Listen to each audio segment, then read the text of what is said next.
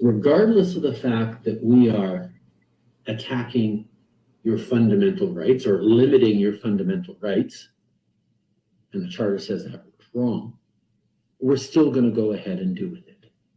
For anyone battered, for any heart shattered, for anyone that's sinking down, just hold on, hold on. For all of the sinners, for the weary and weathered, if you're thrown and tossed, your hope is lost, just hold on, hold on. There's an anchor in the rage of the storm, when the walls are closing in and the darkness all alone. Oh, you're just praying for the daylight. You need peace for your soul. Well, there is grace for the morning when you feel like letting go. Oh, I said there's an anchor, there's an anchor, there's an anchor for my soul, for my soul. It's basically a loophole that allows a majority to override fundamental rights of a minority. To all who have faltered, I said there is an altar. So bring your plea on bended knee. Just bow down, bow down. All you sons and daughters, I said run to the Father, 'cause you're not too far from his open arms.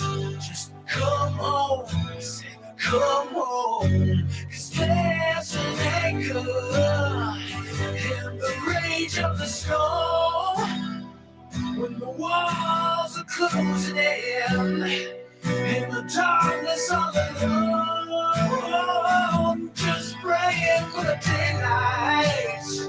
We need peace for our souls.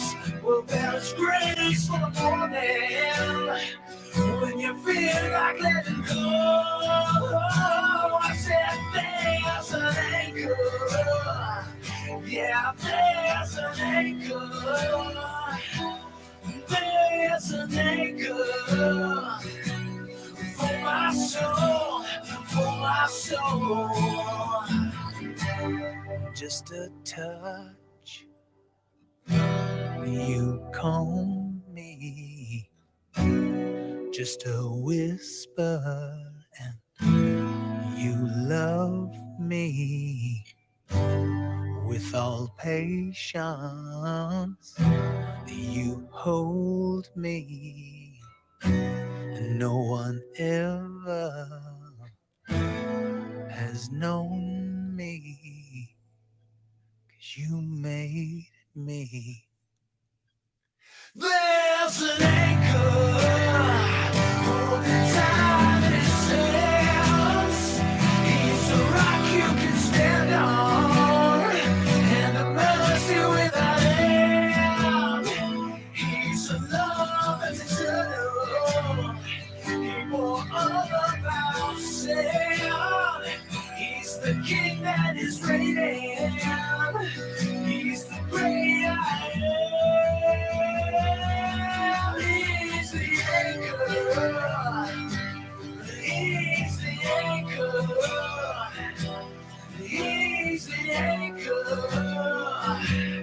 for our souls, for our souls. He's the anchor. He's the anchor. He's the anchor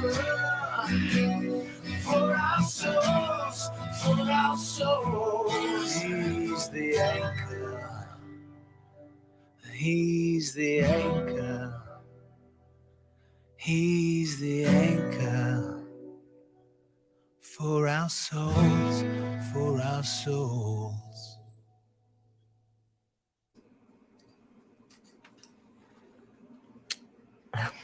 Hey, Beth. Hey, Shade. That How was are you?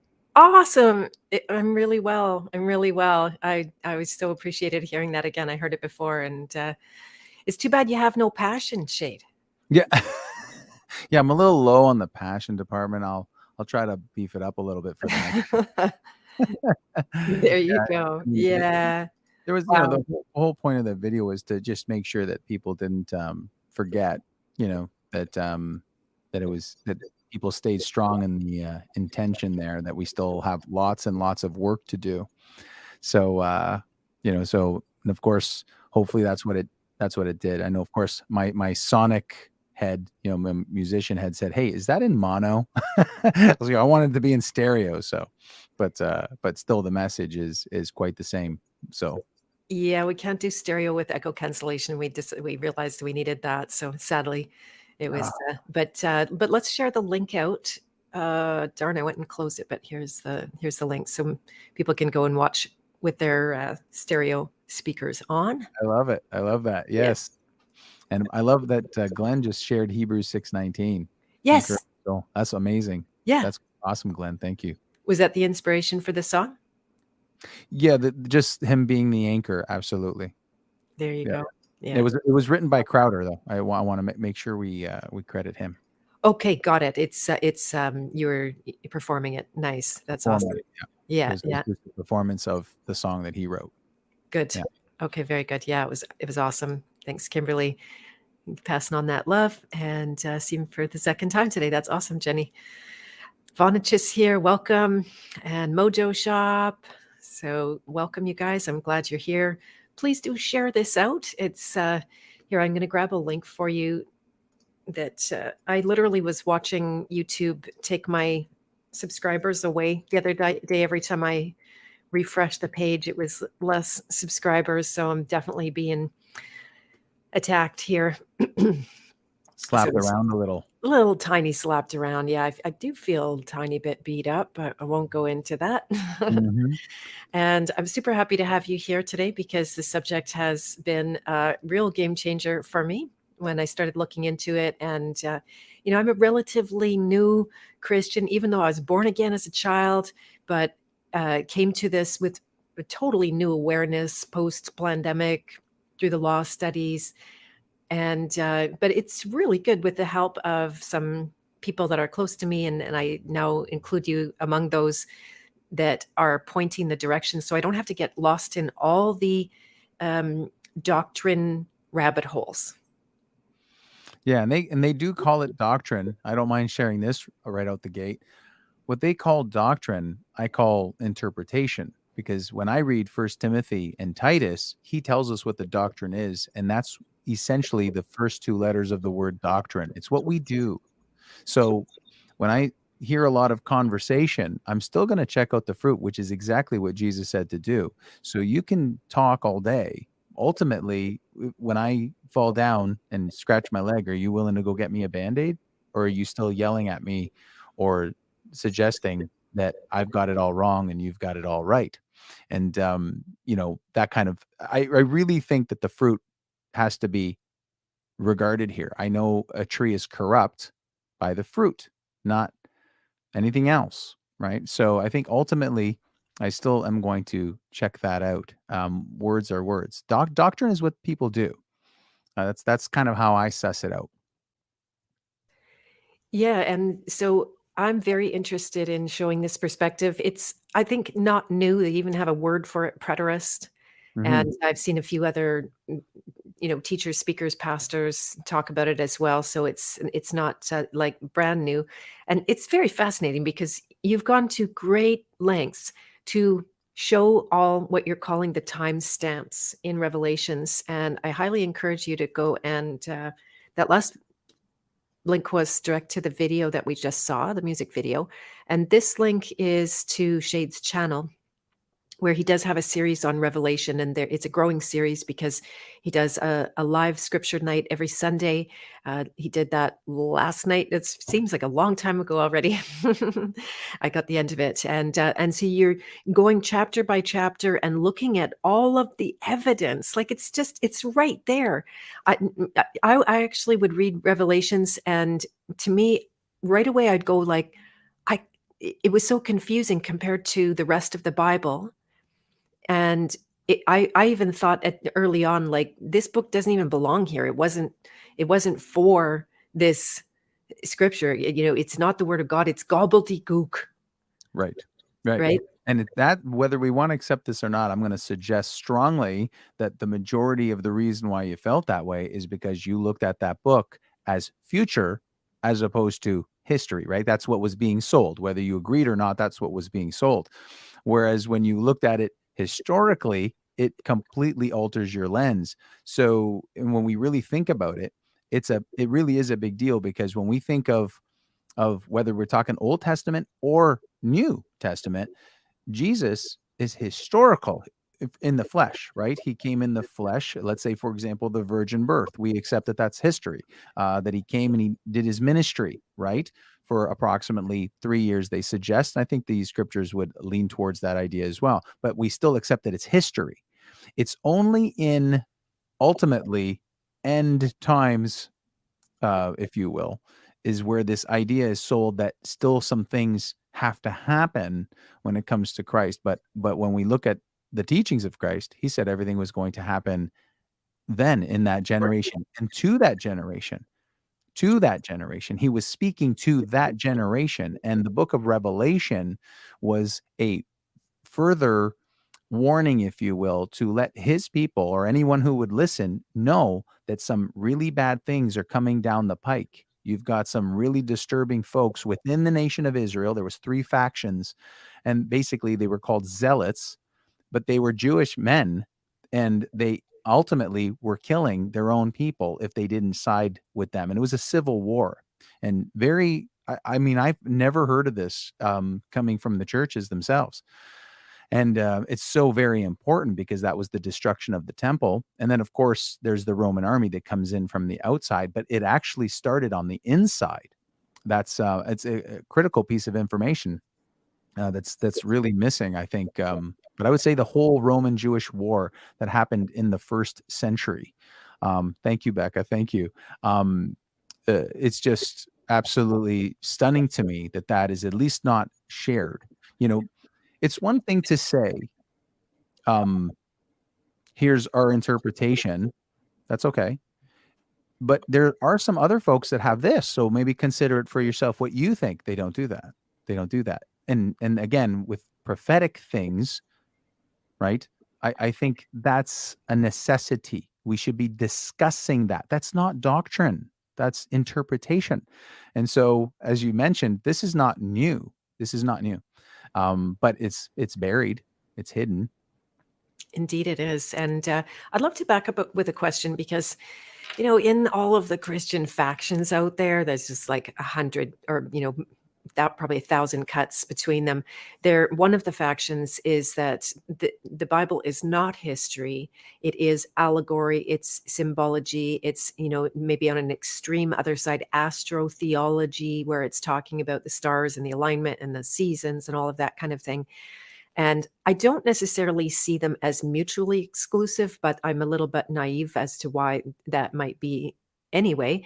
And so what is the difference when somebody lots of people come to the Bible these days through law, and they don't even for a minute maybe consider, or they just don't believe in the history of the Bible. And how does that change everything? Well, I think once you recognize that it's history, now we can understand that we can glean from this on every level, spiritually, emotionally, naturally, right? Because all that's in there. It's not like there wasn't times where Jesus said, okay, now you better get her something to eat. So all of it's there, and it's all that we need to know.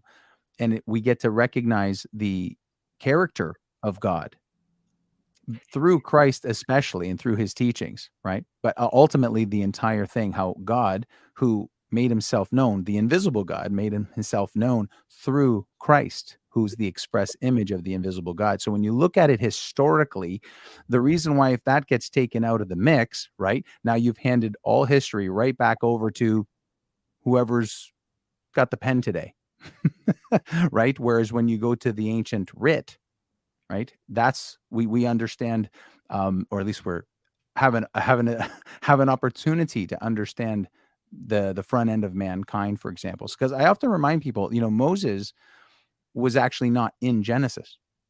He wrote it, but he wasn't in it. What do I mean by that? Well, he didn't exist in the time of Noah. So this is where God informed a man named Moses the true history of mankind and brought it to a nation so that that nation could know the true history of mankind, right? Because Moses wasn't in the flood times and wasn't in Abraham's times. He wasn't neither in Jacob's time. So he was told all. So everything in Genesis, when you're reading it, picture Moses writing down, listening to what God was informing him had already happened. So even he was writing down history at that time. And then he brought it to a nation to share the truth of the history, because I'm going to suggest right there that tells you already people were making up their own history. Yeah, that's a great point. And there's something, Important. you may have already said this, but the spiritual loss when you don't see it as history is that there wasn't an event, a totally changing event. And even when you talk about it like allegory, well, they see people just sat there and dreamed up these stories, and I mean not dreamed up, but maybe they still feel like it comes through God. It's heard rather than thought of, and that we're just.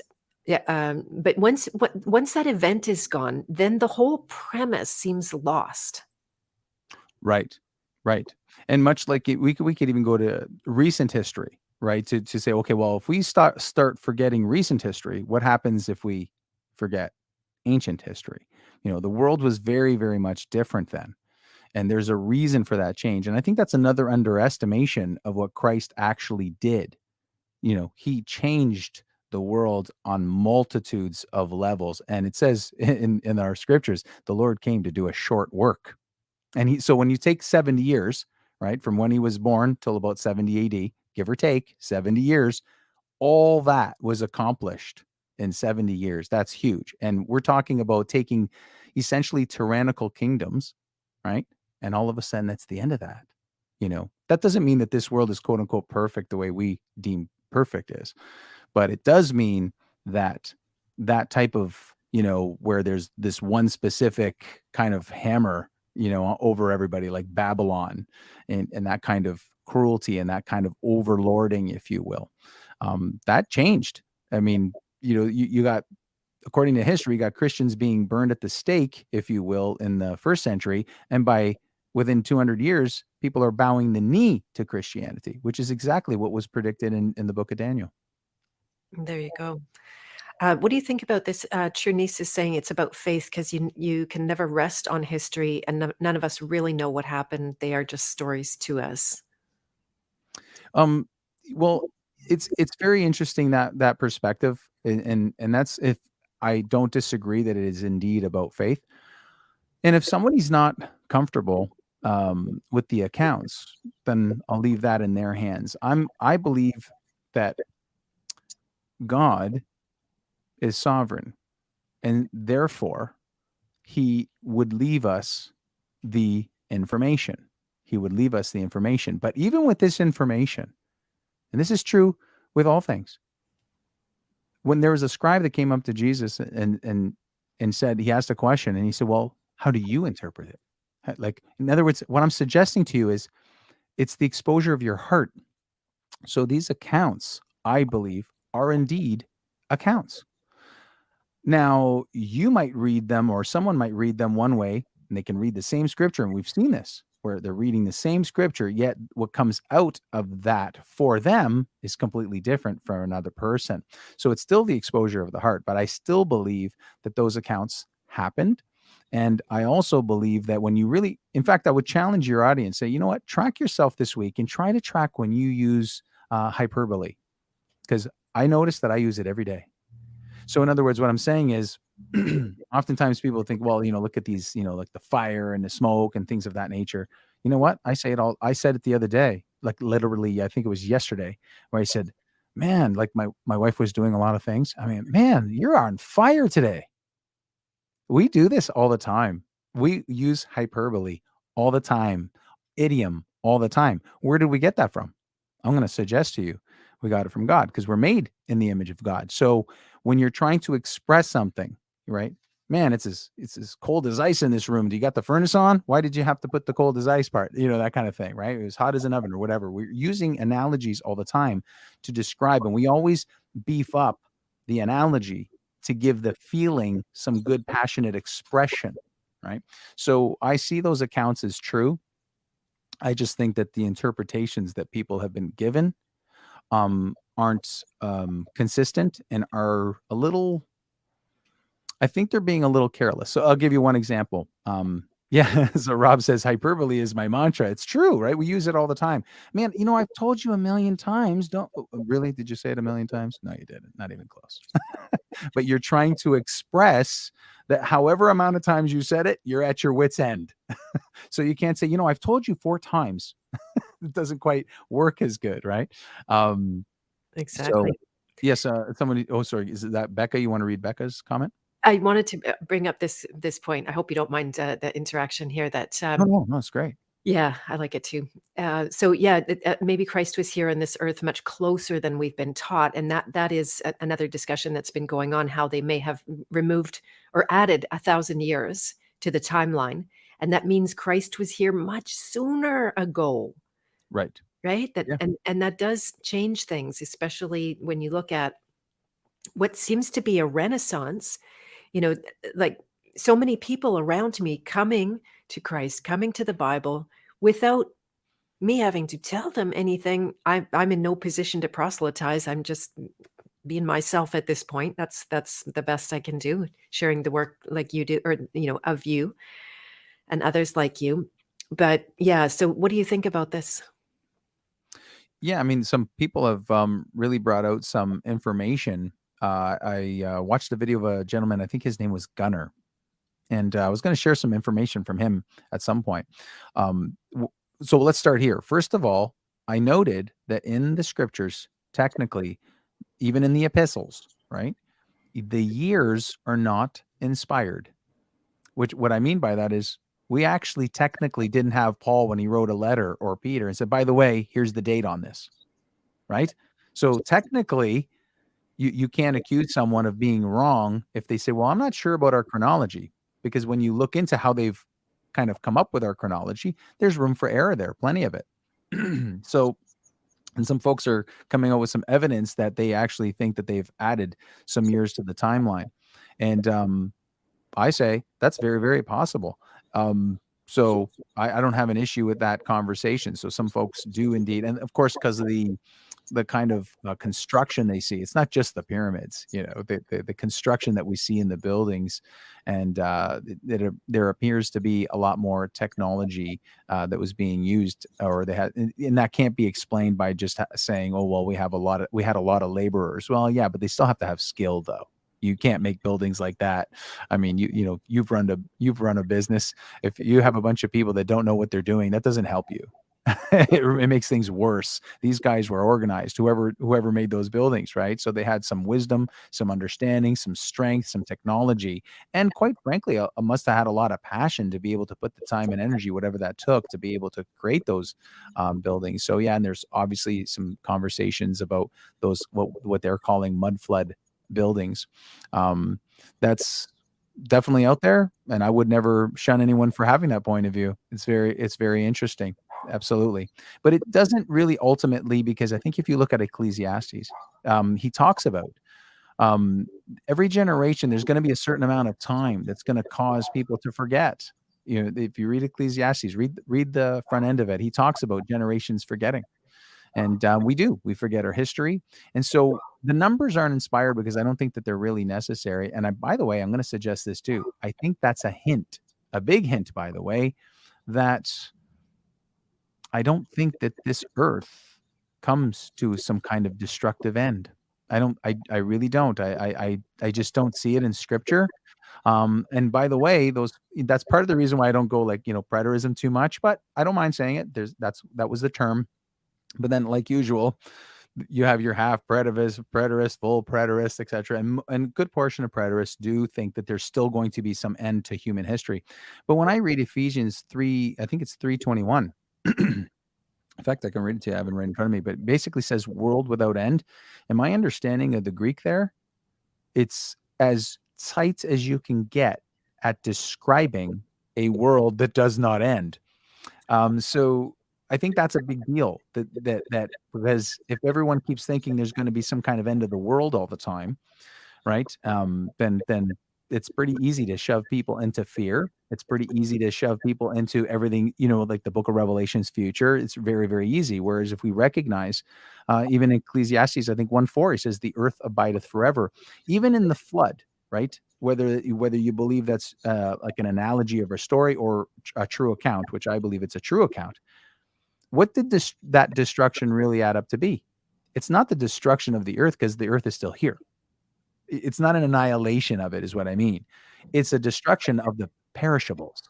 See? So it would be like you have a basement and you have a flood in your basement, right? Okay, maybe and God forbid that would happen to you, but just to say, might ruin the carpet, right? Might ruin a lot of things. You might have to redo some drywalling, et cetera, et cetera. And you might say, "Oh, my basement has been ruined. It's destroyed." But not really, right? It's not completely gone. So yeah, there's a lot of talks about resets too. I would suggest that that's what the Bible describes. I mean, the Tower of Babel seems to be a reset. The flood, the deluge seems to be a reset. I think when Jesus came, right? I think it was a reset. So yeah, I believe that when people say that they're allegorical accounts, that's cool. I mean, if that's how as long as you're gleaning something good, that's your call. I take it. I take allegory with the truth of the accounts. I see them. If the right word here is synonymous, it's true, and he's using apocalyptic and allegorical language, as we all do, even to this day, to describe the truth of the accounts. I think we're gonna have to accept too, like when you talk about Noah and the flood, for example. I think me and my brother Don, we were talking about it the other day. We even have in our minds, well, they weren't as smart back then, though. We have to let go of that, right? Noah, if he had better technology than the evolution thinking gives us, he could have indeed made that ark. All the numbers still work to this day. If you look at cruisers, 3-story cruisers, they still use that pitch that's in the scriptures. So I think that there's plenty of evidence that that's absolute reality. Now, that doesn't mean there can't be some allegory, what the fire can represent. Fire represents devouring, things of this nature, but we do that all the time. So, but I leave that to folks to decide on their own. I believe that those are real accounts. I believe that Jesus really was here, for example. I think he's an historical person. And I think that that's why God in his sovereignty gave us the scriptures, but also allows our hearts to be exposed as to how we interpret those scriptures. And what are you going to do now that you have this? Are you going to mistreat people? Or are you going to be cruel? Are you going to oppress people? Or are you going to help the oppressed? Are you going to be courageous like Christ was? Pick up your cross and call out those extortioners and tell them exactly what you need to tell them? Peacefully, of course, but directly with authority? Or are you going to kind of just go along to get along and ride the fence? Mm-hmm. Mm-hmm. These are all things we have to ask ourselves. And I think I see all the accounts of the Bible always pointing to that. What are you going to do with this? Are you going to stand in the gap? Or are you going to let this one roll? And how often are you going to do that? How long are you going to do that? Mm-hmm. Mm-hmm. Yeah, for which there is high cost to ride that fence. Absolutely. So I would love to talk about now. If you want to screen share, by the way, and show us any verses, or you want me to screen share, I can probably pull that up if that helps you to after this question to do some time stamping, maybe like kind of an overview of how you're seeing this just so blatant. I mean, when you pointed it out, I'm like, of course, right? And the destruction of the earth, it's always referring to a region of some kind, not the whole entire, I did this. I actually don't believe that, but the whole, entire earth. and so say the Bible is allegory, then the blood sacrifice that was required for the people's atonement before Christ came would be a heck of a lot easier to to fathom and like justify or reconcile in my mind, which I know, I don't, no, nobody's asking me if I could reconcile the Bible, but as history, then, this is it feels like a hurdle I've got over many times, and there's something tenacious that keeps coming back. So maybe you can totally finish it for me now, but how that is not indicative. This is what some Gnostics will use as indication that's not even God, that's Satan, right? That requires blood sacrifice and what. So I'm just curious to hear what your how you would talk about that. Well, from my perspective, I think it's all the way back to Genesis, where Cain, by the way, slew his brother. And again, um, in this account, most folks, I have to remind them, as best as I can tell, that was not an influence of Satan. It was purely Cain, covetous, envious. Abel had done nothing wrong, but saw that his offering was righteous according to God and his wasn't, and he took it out on his brother. So I see a very human, right, but rebellious move there. And so when I see all things, I do indeed see, much like a knife can be used for good or can be used for evil, right? So I see the blood sacrifice the same way. I see it in that Jesus's sacrifice was to cleanse us as high priest, as opposed to his sacrifice being towards some kind of demonic. Because remember, he wasn't harming anyone else. He was offering himself. That's a far different point of view, I think, than the point of view of, okay, well, let me see. Okay, I'm going to offer you, Beth. Right? That's way different, right? As opposed to giving yourself. And I think that he showed the utmost of giving, of selflessness in that, because as he even says, he says, what more can someone do but give all that he has, including his life? And we admire, isn't it interesting? You're even the title of the show, King's Hero, right? Did I pronounce that properly? King Yeah. Hero. Thank you. Yeah. Sorry. Common mistake. I don't know why, but No, well, we're going to try to correct that. King Heroes. And if someone gave up their life for yours, what would you think of that? Would you think that was satanic? If they saved you out of a burning building, would you think that was a satanic move? no. No. Do you see how we convolute it? Because of not recognizing, I think, that all things, it comes down to us, because I do still believe we're sentient beings. What are you going to do with this? I've given this to you. What are you going to do? What are you going to do with this? So if and you can always apply it. So if you saw me give up my life, even unto blood, how about veterans? The same people say, oh, thanks, those veterans, so wonderful. It's a great, okay, right. Did they not give up their bodies and their blood for your freedom? Of course they did. That's your whole point, isn't it? So why in that case is it not satanic? Well, it's not satanic because of the purpose, the heart, and the spiritual motivation as to why they're giving themselves up. And again, I'm going to repeat, they're giving themselves up. So I think that there's a lot more going on in the spirit than we oftentimes recognize, because we go carnal, we hear sacrifice, and then we say, okay, automatically demonic. Well, depends what the sacrifice was for. And I think we have to accept that. I think, I think you kind of got me on that one, right? That you kind of catch what I'm saying, that if someone gives themselves for others, then I fail to see how that could possibly be satanic. I think it's a high priest. I think he gave all things, and that was the purpose.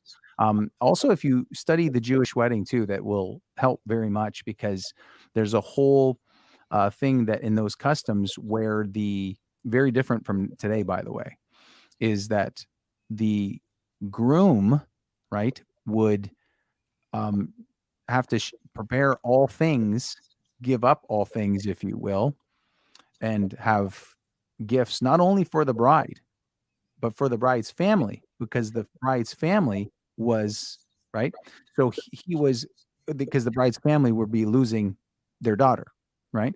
And that son-in-law, that future son-in-law, had to, in his purpose, give to show that he was taking the bride. He was offering a gift, if you will, to show his commitment to the bride.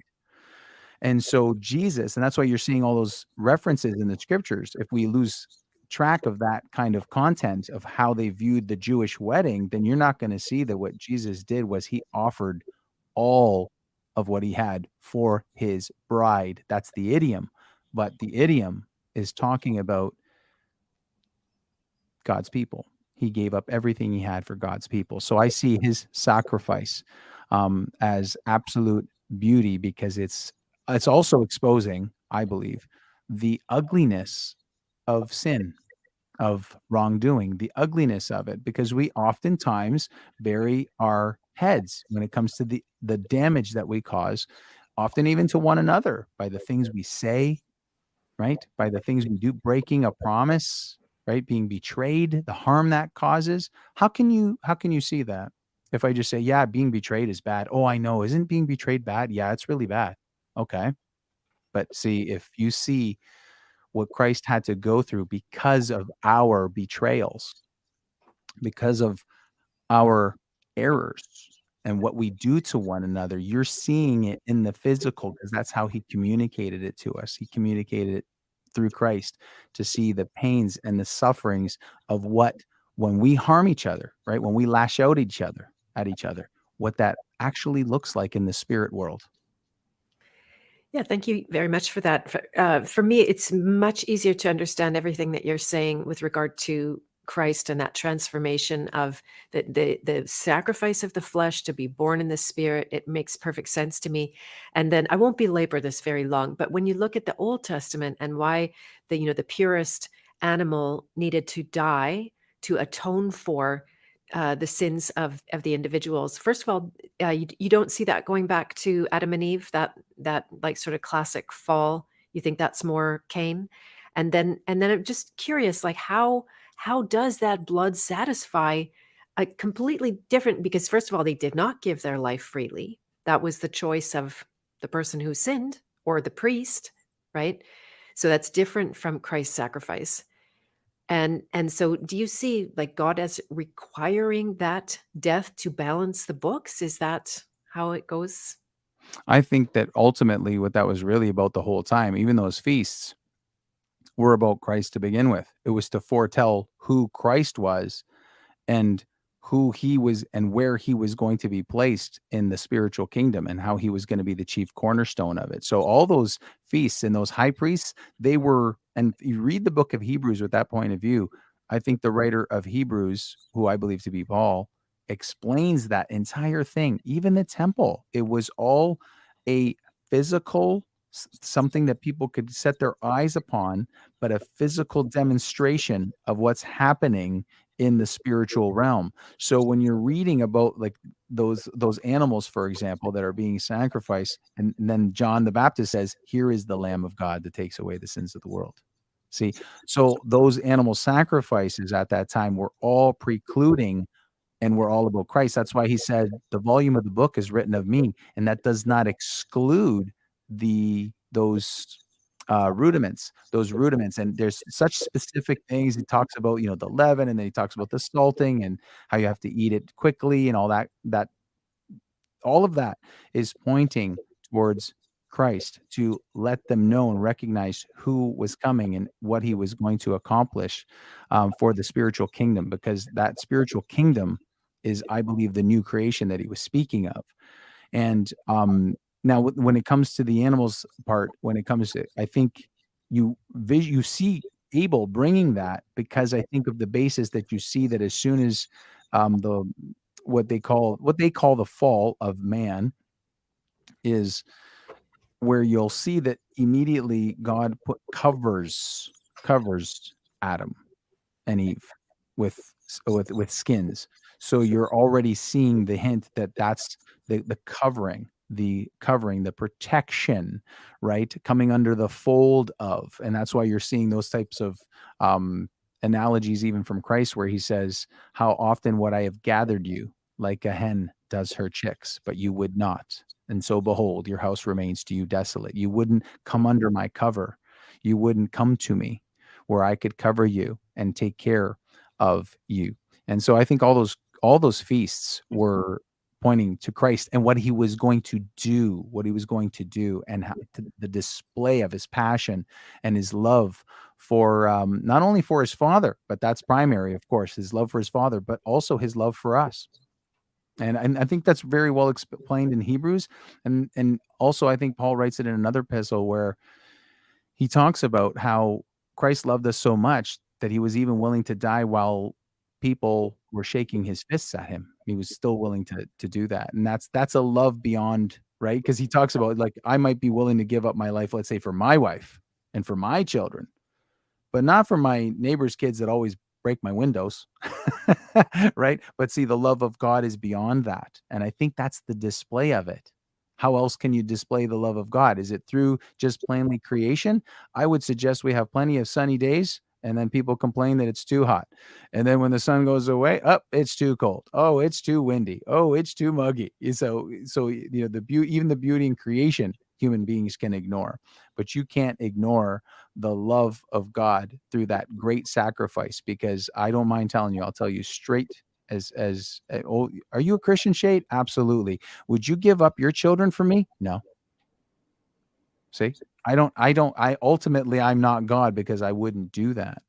So, but he would. That's how high up his love is. And I think that's the communication, that his love for us is greater than we can imagine, and that what he has planned for us is bigger than anything we can imagine. And all of that describes that. I don't know how else he could have communicated that. I really don't. How else could he have communicated it? People ignore, when they see creation, they say, oh, well, it's just a natural process, right? They just kind of no, God didn't have to create that. It just happened. I don't know. Things smashed up in the, by the satellites there. Me and you are on the same page on that one, right?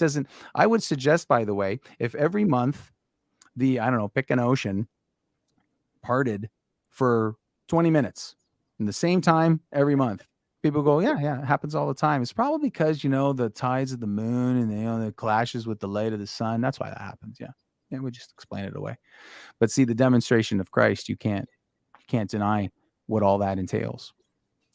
Yeah, nor am I at all. It's more the Old Testament. I'm just trying to figure out God. I talk to God all the time and ask him, like, do you regret this? What creating humanity is such a mess, for example. But we won't get it too much into that. I think he was pointing. I don't mind. I think he was pointing to, again, look at the viciousness of sin. Look look at what you have to do here. Like, if he didn't do that, how would they, I think he was trying to look at this innocence that is destroyed because of your sin. I think that's what the communication of the Spirit is, right? That look at the innocent. Do we not destroy innocence when we sin against children, for example? We do. We destroy it. And I think that's, he was trying to communicate, look at how gruesome this is. I think he was trying to communicate that. I do. I think that through those sacrifices. And then, of course, we know that when it was Christ himself, and, even reading some of those things that last night when you were on the call, reading the book of Josephus, the degree of cruelty that people can manage to go to when they become faithless, and when they become, either afraid or calloused. And look at the cruelty that people can manage to get themselves to, right? Look at, and I think he displayed it. I think that was a display. And although sometimes, it can be hard to bear, I think that was the point.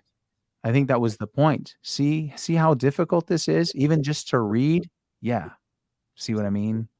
I think that's what you do. Like, if you speak ill about Beth behind her back, do you have any idea how much you're harming her right now?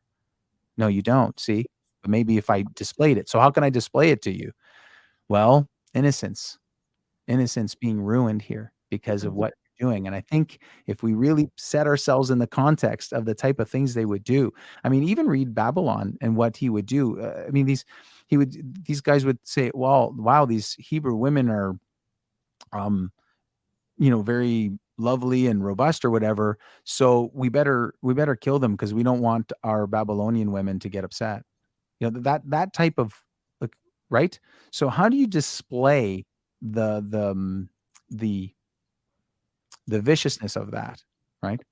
And I think that that's what he was trying to do, ultimately taking it all the way to Christ, taking someone who was purely innocent, they had no charge, and condemning him the way they condemned him. So Right. I think that if that helps you, anyways, that's kind of how I see it. That's That actually he's displaying the painfulness that you're causing to people, and to one another when we're vicious and untruthful. And again, that doesn't mean once in a while you might have to say to me, you know, Beth might have to say, "Hey, Shade, you know what you're doing there. That's not cool. You got to stop that." And that truth should help me, right? Because you don't want me to get into trouble. You don't want me to whatever gamble my house away and hurt my relationships and things of this nature. But at the same time, people shouldn't talk behind each other's back. They shouldn't make false accusations. Very, very vicious. They shouldn't take. Well, I'll use informed consent. I mean, that's the center pin of our medical establishment, and everybody was willing to toss that out the window like that. I couldn't believe it. It was shocking. And so again, things of that nature, right? Like, do you have any idea how vicious this is for some people? And I'm going to suggest to you, a lot of people are going, no, right? Like, we'll just follow the exactly rules. Yeah. So I exactly. think that's what he's trying to show. Yeah, their conscience is not intact. So when they're getting messages, it's all suppressed. They can't feel. They're in denial. Whatever. That's why I do the work that I do, so people can learn to feel and go through that door of that pain that God has given as a gift. It is a gift. Your freedom is on the other side of that 100% of the time. And we will go on, but I thank you for this. It does help a lot. Again, I had reconciled with the story of Christ, and that sacrifice makes perfect sense to me. And now this makes more sense. And I just wonder if God was going like, even when you said, "Don't eat this tree, the result will be death." Like, that should have been enough, right? Like that should have been enough. But it was as if the how do you say, like, the bluff was called, or I can't claim they thought he was bluffing, but then, God being a just God has to actually follow through and do what he said to do. So anyway, I'm a little more solid on that, and get that, and also just some understanding that I came to. I can't remember exactly how, but it's not. I don't see it as much as that God turned away from the sinners. It's that the energy of the sin um, doesn't can't be in the presence of that, the pure source energy that God is. The Yeah, and deeper picture the ourselves, right? sin, yeah, the deeper the sin, the deeper the debt, the greater the divide. Even though the most extreme sinner could come to God at any moment, we're told that, like the greatest thief or anything like that. But the likelihood of that happening when you've got the compounded debt of sin, it becomes much and less likely. So that's how I've Yeah, and I helped think, myself to yeah, I mean, we've probably all been in experiences where you're in a situation and then things are getting uglier in that situation and uglier in that situation, right? And it kind of causes you, I think I'm gonna leave. I better get out of here before this gets really bad, right? And so, exactly. yes, we don't, when you're moving towards the light and you see heavy darkness, right? You want to separate from that. And I think that much like in creation, there is a point you garden. So I love that part. As you're gardening, that you see a plant and you're like, okay, well, I still, I think it'll be okay. Maybe if we get some compost over here, maybe we'll, kind of move the dirt around a little bit, and maybe a little bit water, but not too much, but a little bit. And maybe we can put some stuff, maybe less sun, and you're trying to, but there, and then the plant is going down, is going down, is going down, is going down. Then there's a point where you go, you know what? This one's not going to give me any fruit. And so I even see it in all creation, that there indeed is oftentimes a point that the scriptures, I think, even point out that the person ends up being handed over to a reprobate mind. They can't let go of the position because they've gotten just too deep into whatever that darkness was. So the change of mind is definitely important to kind of put yourself in a position of light, and that's what we do. We expose darkness. It exists, but I think it has a purpose. I think it really does, and I think we've talked about that too. Just like, when I come out with the rabbit poo and bringing it into the garden, my children are like, "What are you doing?" I'm like, "Well, this is going to fertilize the garden, and it's going to provide us some good fruit." So, what is that really in the image that you're seeing right in creation? I would suggest what that is some of this darkness, or some of these things that we say are, not so good, right? But it has a purpose where it create where the so if I were to make this analogy with us, we grow in our faith, we grow in the spirit when we're challenged, not when things are hunky dory. When, right? The test of any relationship, I think everybody can attest to this after the last 3 years. I bet you after the last 3 years, there's a good portion of your listeners that were shocked at certain people that they knew, at how they turned on them so quickly. See, you had no idea, did you? Why?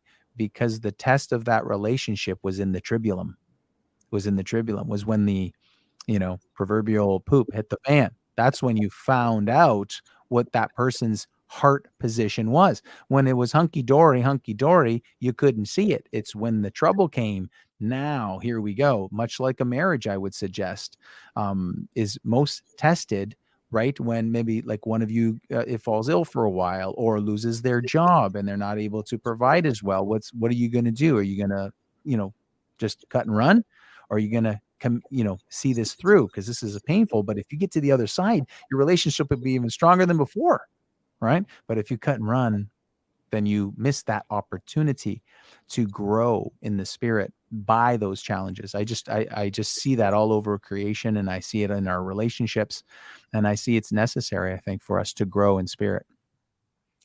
Got it. I like how Bellingtona also describes that. I get what you're saying too. And the darkness is polarizing. It makes you choose, because if it's all gray, and you can kind of tolerate and get by, then you're not going to stand up. You're not going to take a stand, whether that's the runaway or the, whatever is called for in that circumstance. So I hear what you're saying there.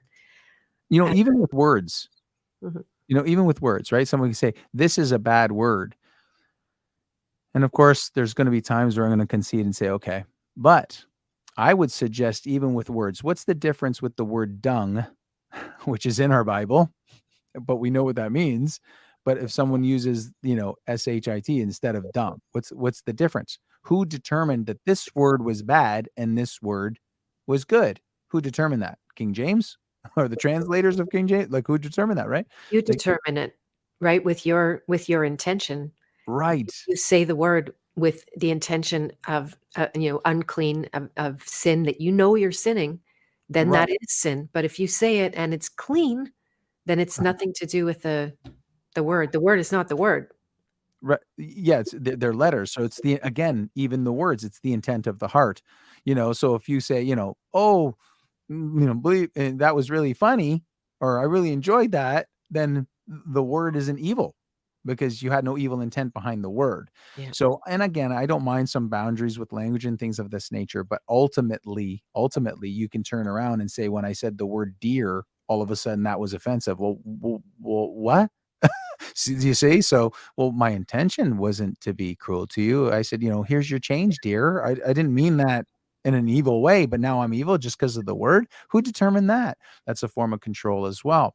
And a lot of that is in kind of, orthodox teaching of scripture. So who determines what a bad word is? Well, I'm going to suggest to you again, the spirit determines that. The heart of the person determines that. And you can sense that, right? We can have a conversation and use different words for, dung if we want, but you'll know whether I'm being evil towards you in the spirit.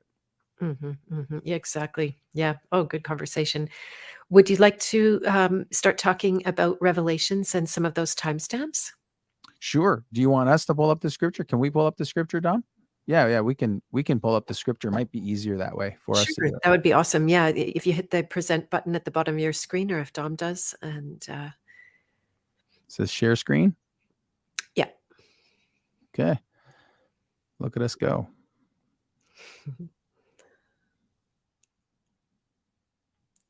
Oh, we lost him. Okay, I imagine he'll be right back. There you go. Might have hit a wrong button there. So yeah, this is all very interesting to me. It's my version of growing in public, and it's really fun. Actually, I'm now enjoying reading the Bible much more than I was before, because there's much more understanding, and I don't come away confused and wondering, what I was spending all that time for. It has come. I've now read from the whole of the New Testament, almost right up until the end of Revelation. Then I'll go work on the Old Testament a little bit more. And yeah, no, it's really a good puzzle, because my heart tells me that it's real and true. That my heart tells me, so I can't ignore that. Right? That's the thing that I have to go on. I think there's a verse in the New Testament somewhere about witness, and that's the subject. And here's Shade again. Yay. All right, you're back. See, the rock stars, just when they decide to just step out of the building, they just leave. Gone. Exactly. There's a word for that when you leave without saying goodbye. Yeah, we don't even say, well, we just leave. We just disappear. We don't care. Yeah. That's not very nice of us, is it? So we apologize in advance for that.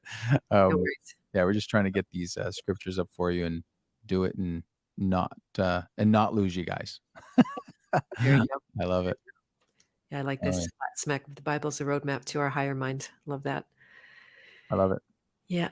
Major return to faith, Andre. Hello, Andre. There's a because the god of Mon-I is a pretender. Do you know what his reference is there? The god of Moni? Mm-hmm. Is it? I'm just because I'm looking at some of the scriptures here. Is it Moni? Yeah, is that like my eye? Is that a French thing? I don't know. Okay. No, I'm not sure what that is. All right. We'll go 1 on that, Dom. Revelation 1. There you go. All right. So can you guys see the screen? No, we can't. But here, there we go. Oh, we can see it now? We can see it now. Okay, great. And I'll drop the banner so you can see the whole thing. Okay, great. So this is English Standard Version. It really, for me, it doesn't really matter that much, in the sense of some people like Old King James. I can put it over that. Does your audience prefer Old King James? I don't know that they have any preference. You go with what you prefer. Okay, just because this is up.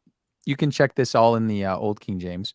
Right. But in Revelation chapter 1, verse 1, he says, the revelation of Jesus Christ, which God gave him to show to his servants the things that must soon take place.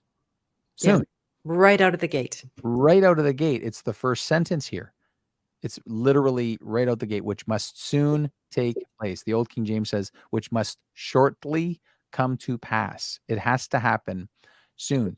And also, by the way, he says it again in verse 3. So it's, so it says he made it known by sending his angel to his servant John, who bore witness to the word of God and to the testimony of Jesus Christ, even to all that he saw. Blessed is the one who reads aloud the words of this prophecy, and blessed are those who hear and who keep keep what is written in it, for the time is near. So 2 times, must soon take place, the time is near. Period. Those are 2 monstrous timestamps right at the front end of the book of Revelation. And picture yourself reading this, whatever date you want to pick. If you read that, would you not be assuming that was going to more than likely be happening in your lifetime, or maybe your children's lifetime, something reasonable? I think the answer I'm not saying 1 or 2,000 years. That would be a different way to talk about time. Absolutely. And 100%. I'm just going to leave that, because what you just said is perfect, and there's no reason for me to say any more on that one. And now that's the front end of the book. Do me a favor, Brother Dom, hit 22 there for me. All right. Now that's the front. So that's how the book opens. And then when you go to the book and take a look at the back side of the book, so that was the front. This is the end of it, right? And by the way, just to throw this in there for anybody who likes to say, there's 22 letters in the Hebrew alphabet, and Revelation chapter 22 is the last chapter of Revelation. So I just find that interesting. But anyways, 22 verse 6, right? It talks about Jesus coming, and you can see they'll write that down, right? As if it's future tense. Old King James doesn't typically have these titles, by the way. So there's an advantage in that way. But either way, if you keep audience relevance and who it was written to and when it was written, you would acknowledge that, okay, he's talking about them. And as you can see, he says it again on the back end of this book. He says, and he said to me, these words are trustworthy and true. And the Lord, the God of the spirits of the prophets, has sent his angel to show his servants what must soon take place. And that's John talking. That's right? John that's writing this book in the first century. And I think that the book of Revelation times itself in the time of Nero, because I can take you there and I'll explain why on that one. And what does he say in the next line? And behold, I'm coming soon. I come quickly is how it is said in the old King James. So soon take place, coming soon. And then I go to verse 10 and he says, do not seal up the words of the prophecy of this book, for the time is near. See, if the time was far away, he should have said, seal up the words of this prophecy, for it will not be for a long time. Right? He doesn't say that. He does say that in the book of Daniel. So go to look book of Daniel, chapter 8, verse 26, or in, I believe it's chapter 11, 12, somewhere in there. You will see that he's, in fact, I think it is chapter 12. He says, seal up the books, Daniel, for it's not going to be for a long time. So everything that Daniel was told was going to be for quite some time. He tells John, do the opposite. Don't seal it because the time is near. You see, so Daniel prophesied what was going to happen in Christ's time. John is validating that now is the time. Before, seal it up. Now, open it up because it's here. But when is that? It's not here 2023. It's here in, I'm going to suggest to you, around 55 AD. And then again, he follows up here and says, behold, I'm coming soon. Repeats it several times. And then, of course, I'm going to give you, I'll come back to 15 for a moment just to note something. But verse 20, he says it again. He who testifies to these things says, surely I am coming soon. So if you put this in the timeline of the first century, he's repeating at the back end of this book that he's coming around the corner. And I'm going to ask your audience to actually, read verse 15. This is the back end of the book. And when we talk about a perfect world, if you will, at the back end of Revelation, there seems to still be some things that most of us would suggest, shouldn't be there anymore. So I'm going to suggest to you that would be something to study, because this is the final chapter. And he says outside are the following items here, right? And so I'm getting the sense that the idea that humanity ends is maybe offside. But again, staying in the context of timelines and time stamping, I think it's undeniable that the book of Revelation is saying exactly what it's saying. And so if I were to take this and match it up with what Jesus said, and I'll have you go to Matthew 24, brother. And there's several things that start to open up. And I'll have you go through it, but ultimately he says right here, I think it's in verse, he says, truly I say to you, this generation will not pass away until all these things take place. All right. That's Jesus saying that Right. at that time. He said, this generation. This. So this one. Yeah. So who was he talking to? If you go to the beginning of this, he was talking to his disciples. I mean, why would you warn, right?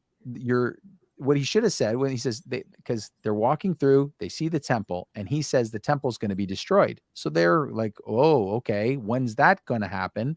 And notice it's the end of the age, not the end of the world. Notice that? That's an accurate translation. Old King James oftentimes says world when it should say age. And again, I don't know if there's any evil intent per se. I'll let everybody else decide that. But the way we understand that now, age would be better. And so he says, they ask him, when is this going to happen ultimately, right? So he says to them, see that no one leads you astray. So he starts to give them warnings as to what's going to happen in their time so that they don't get tricked or deceived, right? He's talking to them. If these things weren't going to be happening in their time, well, then what's the warning for? It should have started, well, listen, guys, I'll tell you what's going to happen, but you won't have to worry about this because this is not happening in your time. But no, he gives them the information because they're the ones that are going to definitely have to keep their eyes on what's going to happen. And by the way, if you study this in the Greek, when it says, and you will hear of wars and rumors of wars, that's fine. There's nothing wrong with that. If you keep audience relevance, he's saying, hey, Peter, John, James, all you guys, my disciples, everybody listening, you will hear of wars and rumors of wars, right? But in the Greek, this actually would read out, and you will be about to hear of wars and rumors of wars. In other words, it's future, but very near future. Like if I was saying, I'm about to come over, Beth, right? It's future, but it's near future. That's the term in the Greek. The word is mello or meyo, depending how you want to pronounce it, but it's mello in its regular tense, and it's used 110 times in the New Testament. So oftentimes this is about to happen. Now, it's not always in prophecy, but sometimes it is. But again, prophecy according to what Jesus is saying in 30 AD, so that this is about to happen. And so this is where he says this generation, and he says this, by the way, in Mark 13, and he says this in Luke 21, this generation. And I find this one especially astounding. I'll have you go to Matthew 16 for me, bro. Awesome. I'm just going to take you to the end here, and you will see once again, and I'm just trying to match up that Jesus said this, and therefore the book of Revelation was to further warn them of what Jesus had already prophesied, keeping in mind that Jesus said this according to our chronology around 30 AD, right? So maybe by 60 AD or 50 AD, 20 people might start going, well, I don't know, maybe he said that, right? So they needed to be reminded that what was said is going to stand, right? And so I think that that's part of the purpose, a little conjecture on my part, but you might need, like if you're waiting 10 or 15 years, right, you might need a reminder, much like what we started with today with the song Anchor. People might need a reminder of how we got here, right? So we don't want to forget that. So we keep reminding that we still got some work to do. So when you look at this section, Jesus says, talks about his arrival, which I believe was a spiritual power arrival. For the Son of Man is going to come with his angels in the glory of his Father, and then he will repay each person according to what he has done. Truly I say to you, there are some standing here, right now in front of them, who will not taste death until they see the Son of Man coming in his kingdom. So what he's saying there is some of you aren't going to die before this happens. That's what he's saying. That's reasonable if it's within 40 years. Now, in the next chapter, some people accredit it to the transfiguration vision, but the problem is then the whole part, some of you will not taste death. I would suggest that because that transfiguration was 6 to 8 days later. So what that should have said is none of you will taste death, because the likelihood of any of those folks dying within 7 days, 6 to 8 days is pretty slim. So I'm going to suggest that's, again, the futurist position trying to push us to think that he was talking to some future generation. So he's saying some of you are not going to taste death before all the things that I've told you is going to happen. And I'm going to give you another one that I think actually sneaks by even most of the finest preterists. And that's, I'm going to give you Matthew 12. And this is a very interesting section. If you have some background on the Old Testament, you'll know who he's talking about here. And in this section right here, Then some of the scribes, this is Matthew, I think 12, verses 38 to 42, says, Then some of the scribes and the Pharisees answered him, saying, Teacher, we wish to see a sign from you. All right, so it's always about a sign. But he answered them, An evil and adulterous generation seeks for a sign, but no sign will be given to it except the sign of the prophet Jonah. Everybody, even the futurist, recognizes that that sign is the resurrection of Christ, right? Which happened in that generation. So he says, the only sign I'm going to give you guys is the sign of my resurrection. But then he continues. He says, For just as Jonah was 3 days and 3 nights in the belly of the great fish, so will the Son of Man be 3 days and 3 nights in the heart of the earth. That's where I believe the captives actually were. So we can talk about that another time if you want. But then he continues, says, the men of Nineveh will rise up at the judgment with this generation. Here's the thing. The men of Nineveh are dead. They've physically died already. See, that's the thing. And he's saying they're going to rise up at the judgment with that generation and condemn it. And then he explains, he says, because they repented at the preaching of Jonah. And behold, someone greater than Jonah is here, and you guys aren't changing your mind. You guys are continuing to do all the wicked things that you should not be doing. Then he continues and says, the queen of the south will rise up at the judgment with this generation. Here's another problem again for the future position. Queen of the south is in the time of Solomon. This is Queen of Sheba. So she's already in the ground physically. And he's saying she's going to rise up at the judgment with that generation. So when you see that, you recognize, well, she can only rise up with that generation if everything Christ said is going to happen within the first century. And oftentimes you're going to see lots of references to timestamps, even in the epistles. So I'll take you there. So that's Jesus saying that it is going to happen in that time frame. Go with Romans 13, brother. Because then you're going to start seeing all the timestamps in the epistles. Is this okay? Where everybody's comfortable still? All right. I'll continue on here. It says, besides this, you know, the time that the hour has come for you to wake from sleep, for salvation is nearer to us now than when we first believed. The night is gone. The night is far gone. The day is at hand. All right, we'll go to Philippians, for example. Philippians 4.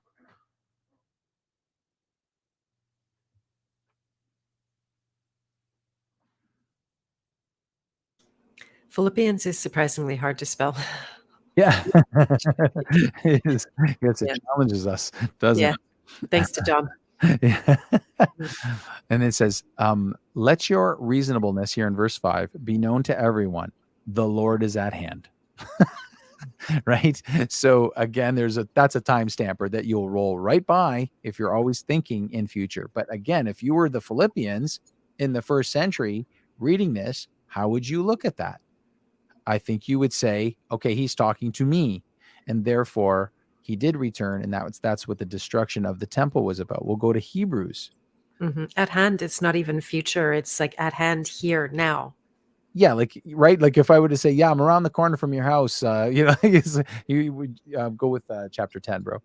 You wouldn't be thinking, okay, you have time to, I don't know, take a really long bath and maybe mow the lawn, So the whole context here is that it's around the corner. And so much like when you're reading anything in the Old Testament as history, I would suggest to you that when you see that, here we can start to recognize what Christ really did for us. And as you can see in 10:25, he talks about them meeting together. I'm not saying we shouldn't. Well, of course we should. We're doing that right now, aren't we? And it's good. We know that this is good. This is how we should glean from the epistles. He says, don't neglect to meet together. You guys are going to need each other, is what he's saying.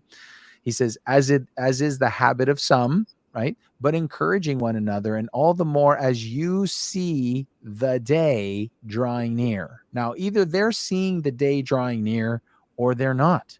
If they are, that's them that's seeing it draw near. So, and the day is capitalized because it's the judgment day. It's that day where Christ is going to return. that Christ returns to and and again, in the Old Testament, as usual, he uses, because again, we've talked about this too, right? That spiritual power is, you can't kill a spirit, right? So you can toss a rock at my head and kill me because I'm physical, right? But if I get resurrected as a spirit being, you can't hurt me by throwing a rock at my head. Won't work, right? So he came in the physical way to have seen that was the destruction of the temple that he was discussing in Matthew 24, Mark 13, and Luke 21. The destruction of that temple also, by the way, ended what? The animal sacrifices. Why? Well, because Jesus, that was all about Jesus. So he had fulfilled that sacrifice because he came and fulfilled it, because that was God sending his son to reconcile us and to display all things, as to what we discussed earlier. And if in the same book, just a little bit further down, verse 37 says, "For yet a little while, and the coming one will come and will not delay." So once again, you're seeing this very time relevant. He's letting them know this is around the corner. Hang tight, hang out with one another, stay encouraged, because it's around the corner. That's not a way to that's not a 2,000-year warning. James 5, brother. And you're seeing James do the same thing. So we're going to different epistles, and they're all repeating the same the same MO, right? And you're going to show you in James, he says the same thing. He says, "You also be patient." Now remember who he's talking to. He's talking to them. That doesn't mean we shouldn't be patient people, but we still have to keep the account in context of the ones who are receiving this letter of encouragement. And he says, "You also be patient, establish your hearts, for the coming of the Lord is at hand." Says it again, different guy writing the same thing. They are all carrying the same message. Then he says, "Do not grumble against one another, brothers, so that you may not be judged. Behold." So again, he's talking about how they treat one another, right? I want to see brothers and sisters, treating one another very, very, very kindly and embracing one another, right? That's what we're supposed to do. And he's like, don't start getting into arguments, right? Because we don't want anything to befall you guys. And then he continues, says, "Because behold, the judge is standing at the door." So if I told you I was standing at the door, if I told you something was right at the door, we can play with the context a little depending on, right? If I say, "Hey, I'm about to start building my house," that, you might say he means like in a few months. Okay. But I don't know how you stretch this to 2,000 years. So my answer is, well, you don't. You don't stretch it to 2,000 years, because he's standing at the door. If that's being written in 50, 60 AD, certainly was written quite a while ago. No matter what they've done with the chronology, it must have happened back then. We'll go with 1 Peter chapter 4. While you guys are finding it, do you have any parts in you that adhere to the astrotheology? Flatsmack Biblical was just saying, wasn't the finish of animal sacrifices about Taurus moving into Pisces? Do you have any of that in your own? We don't have to go into detail. I'm just curious. No, I would have to be direct. I have no knowledge or understanding of that. I know of some people that look at that though, but so I'm not smearing it anyway, but I just don't have a good understanding of it. That's okay. So, yeah. You go on. I appreciate the question though, and I'm sorry that I'm not more well versed in that area. It's okay. So the verse 7, "The end of all things is at hand." Right? So I mean, I that's just as plain as it can be. And this is Peter. This is 1 Peter. So I mean, we're going right back to the same tone and time stamping. This goes right back to the message of Christ himself, or actually we'll go to John the Baptist. I think it's Matthew 3:7. We'll just go Matthew 3.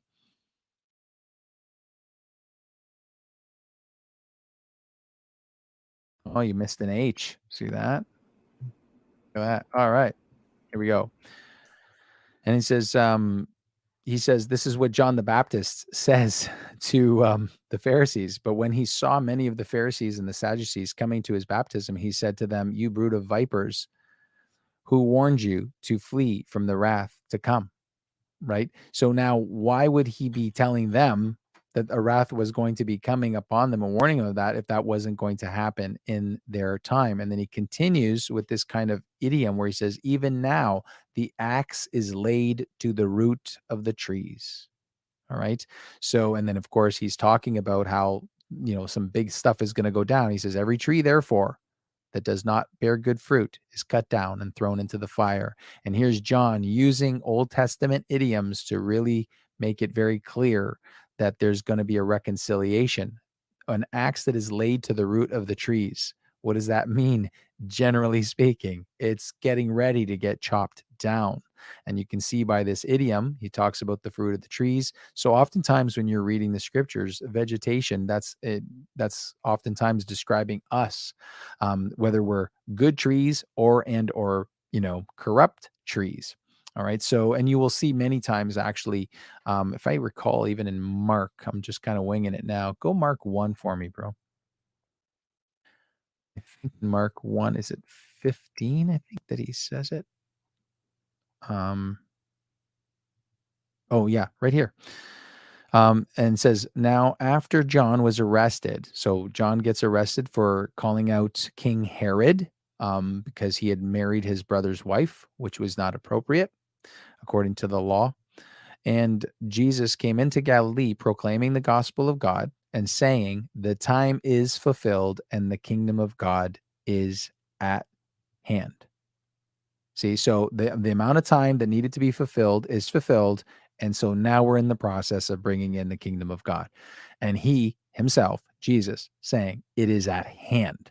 That's what he's saying. He's not saying that it's 2,000 years from now. He's saying it is at hand.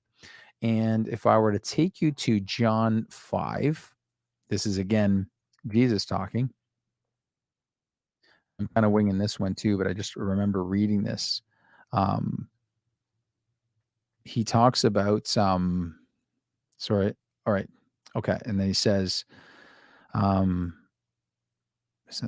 all right, he says, yeah, right here, he says, truly, truly, this is Jesus speaking in the book of John, I say to you, an hour is coming and is now here. See, this is what I call, I'm sure that the English majors have a better word for this. I call this active present tense with active near future, excuse me. It's kind of like me saying, I'm leaving now to come to deliver this couch, right? So right now it's happening, and with the intended result coming in a very near future. That's what he's saying. He says, an hour is coming and is now here. See, it's present and immediate future, when the dead will hear the voice of the Son of God, and those who hear will live. So again, I'm just really trying to bring people into the time stamping, right? This is an hour that's coming and is now here. He said this in 30 AD. So why is he including the future tense? Well, I think because he has to bring it all to a close. As I mentioned, the feasts of the Bible, those rudiments that you were speaking of with the animals, those were all pointing to Christ himself.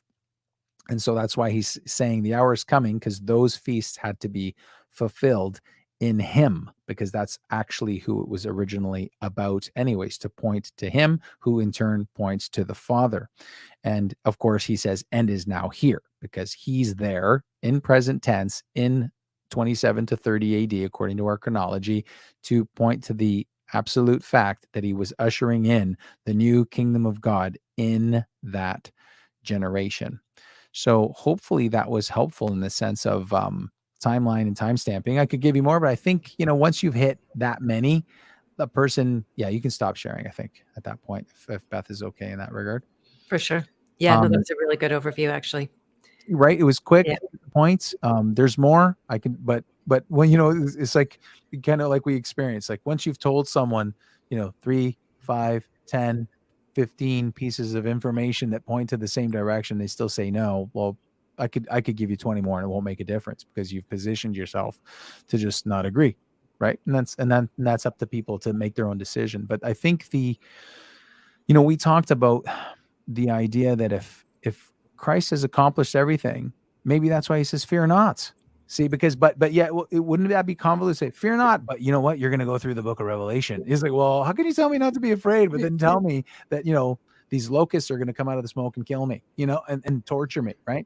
And I'm not saying that's a wonderful story, but it had to bring that Roman Empire had to be brought to a close. And quite frankly, so did that temple system. It had, because Jesus says the time is coming and the hour is now. And that's another one where he goes present to the future with the woman at the well. He says, where no longer will people be worshiping at Jerusalem at a temple. You're going to worship God in spirit and truth, because God is spirit. And that's what he came to tell everyone. This dispensation is going to be shut down. And that's what I'm here to do. And so what that does is, so now he can say, don't be afraid, because I've created that new earth and that new heaven. I've created that spiritual kingdom that you are going to be, that I have a spot for you right here. It's ready for you. So fear not. So yet we have the world, whether with intention or not, we can make errors. We all do. I can't help but think though, but what you're doing is you're sliding people right back into fear again. And then you're saying, fear not, but fear. and of course, fear that these things are going to happen. And, go through the book of Revelation. You point to me where it says that there's a new world order in there. Mm-hmm. They couldn't even convince 30 to 40 million all Canadians to go get jabbed in the neck, right? They couldn't even do that. And I don't even mind saying it, because I got to call out my country for sometimes it's good, but sometimes it's not so good. So one of the things I would suggest is we're very socialistic. Our education, government handles it, right? Our rehab centers, government handles it.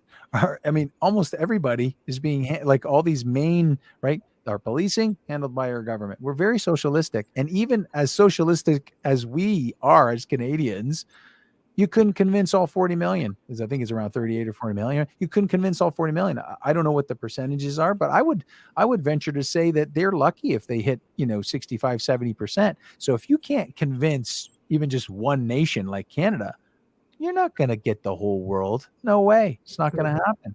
And people like you and people like the people in your audience, I think, and folks like my brother Dom here and hopefully myself, that's why God's put us here, to make sure that sort of thing doesn't happen again, right? And I think I should have probably shared, but I'll just tell you Matthew 24. Jesus said, so if I'm accurate, I believe that I am in the sense of timeline. That doesn't mean I don't have things to learn. I do, but in the sense of timeline, I think I'm accurate. He warns them. He says, this great tribulation that's coming, and he's talking about the Roman Jewish war in the first century. He says, that's going to be the worst thing that ever happens to you guys. Right. And then he says, and ever, like continuing future, nothing will ever be as bad as this that I'm talking to you about.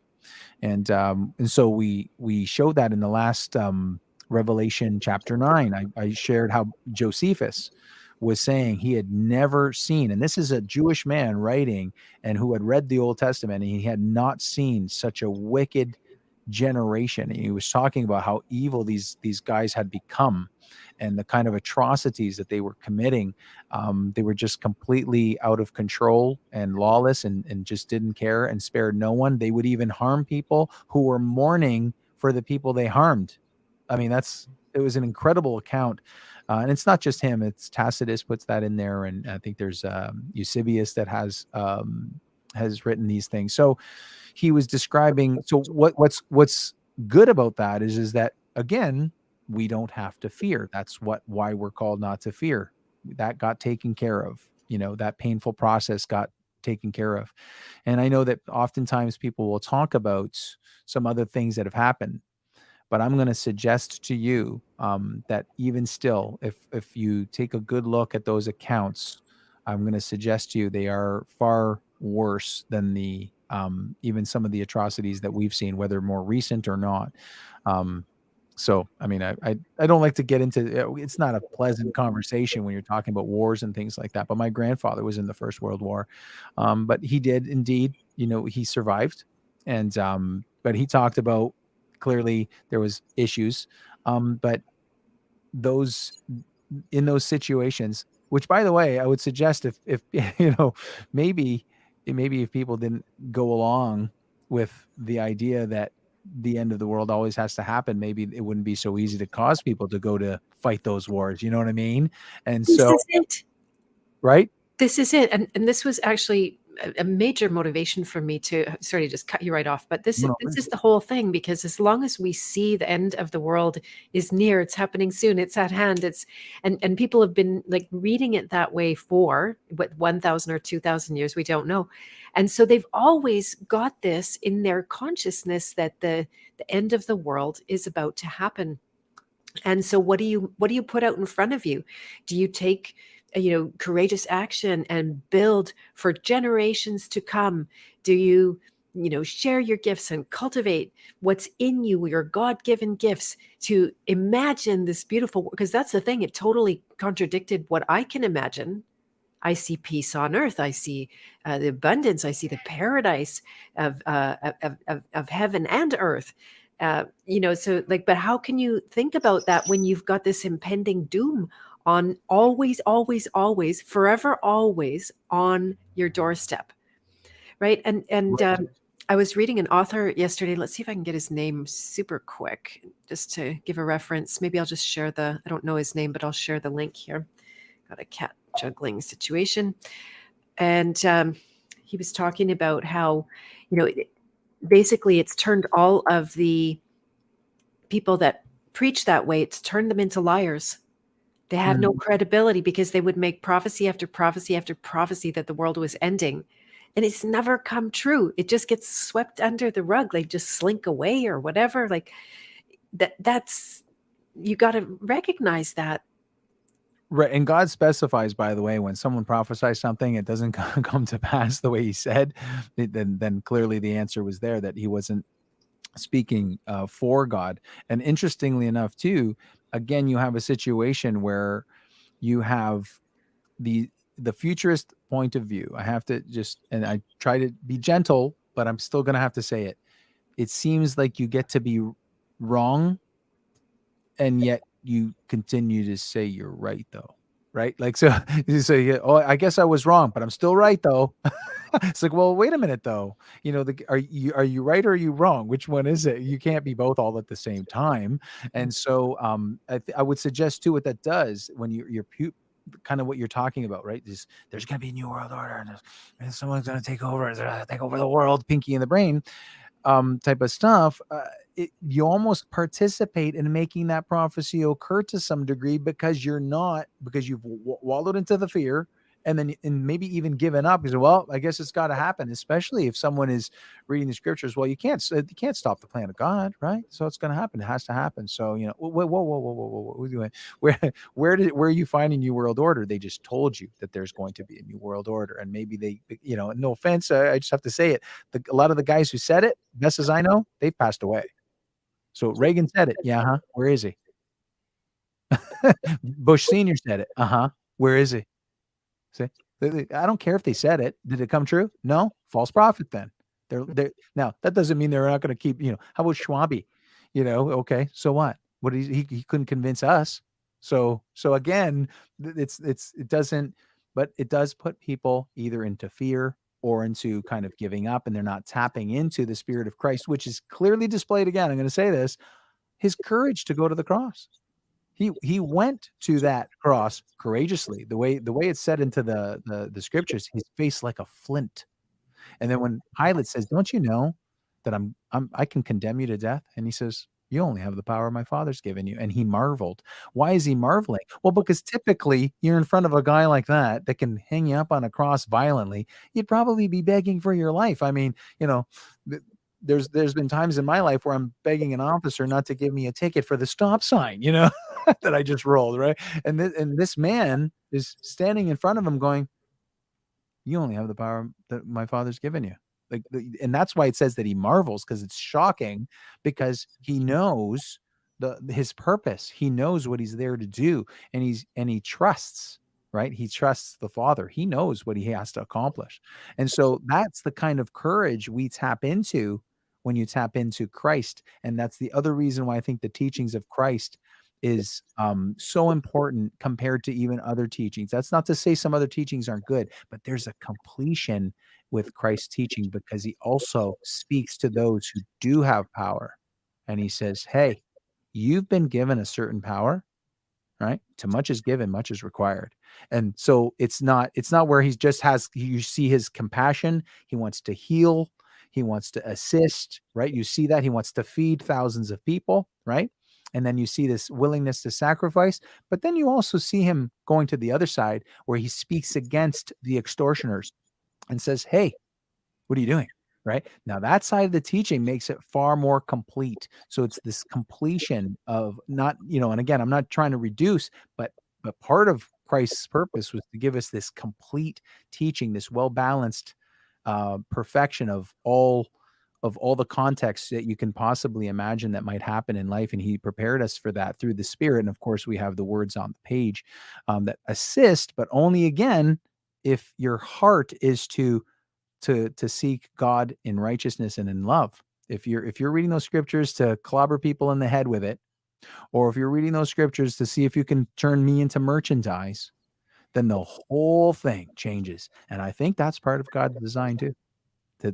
How does the same person read the same book and then turn around and oftentimes do a lot of harm? So I have to tell you that just that fear part, I think, quite frankly, I think it's undeniable. And that and saying those things, and then people start to read that into the scriptures, but it's plainly not there. And even the Antichrist part, it's just not, the word Antichrist is not even in the book of Revelation. It's just not in there. Literally not in there. Now it is in the Bible where John talks. I think it's 1 John 2:18, but he says it's the last hour. That even now, so he's putting it in present tense. And by the way, I wanted to share this with everybody too, because a lot of people don't know this, that the 666 number, right? Well, Caesar Nero in the Jewish gematria is 666. So when John wrote that, I believe he was writing that because he's a Jewish man that knows the Jewish letters, knows the Jewish numbers, and the first century Christians were indeed Jewish, and they were the primary leaders. Even Paul, who went to preach it to the Gentiles, he was still Jewish, so he was still teaching and preaching, and he would have understood, right? So there was going to be a law. We have to accept that the Jewish Christians were, although again, not everybody that was Christian was a Jewish person, but the roots was through Israel. And so Paul, John, Peter, James, Jude, they all had that Jewish gematria. So when he communicated that number, Nero Caesar is 666. A lot of people have no idea. So when he's talking about, actually, I probably should share that. If you I don't know, are you guys okay, comfortable if I just read, or would you want me to share the screen? Because that Revelation 17 is pretty hard hitting, and I think it timestamps. It's not that I didn't provide enough, but if you take a look at Revelation 17. Yeah, go ahead and share if Dom is still able. Yeah, I think he is. Yeah. Yeah, give me Revelation 17, brother, because I want people to kind of see that this is the problem for the Revelation 17. Thank you. So this is where it's an amazing timeliner. I think that the book itself timelines itself. Can you guys see this? Mm-hmm. And I'd love you to go back and talk about the 666. If you don't have the mark of the beast, I think a lot of people consider that 666 to be the mark of the beast, but I think you would say it's something separate, right? Yeah. See, because we can review that. That's the number of a man, he says, right? It's the number of a man, and the mark I'm going to suggest is a spiritual mark. That we can potentially even get, I would suggest we could potentially get today if you continue to harm people in great ways. I would suggest that you might actually spiritually be handing yourself over to darkness, right? But let's take a look here in Revelation 17:10, and he says, "They are also 7 kings." All right, so he says in verse 9, he says, "This calls for." Let me go a little bit back here. My apologies. All right, so he's talking about. He says, "This calls for a mind with wisdom. The 7 heads are 7 mountains on which the woman is seated. They are also 7 kings. 5 of whom have fallen. I can list you off who these people are if I go to Roman history.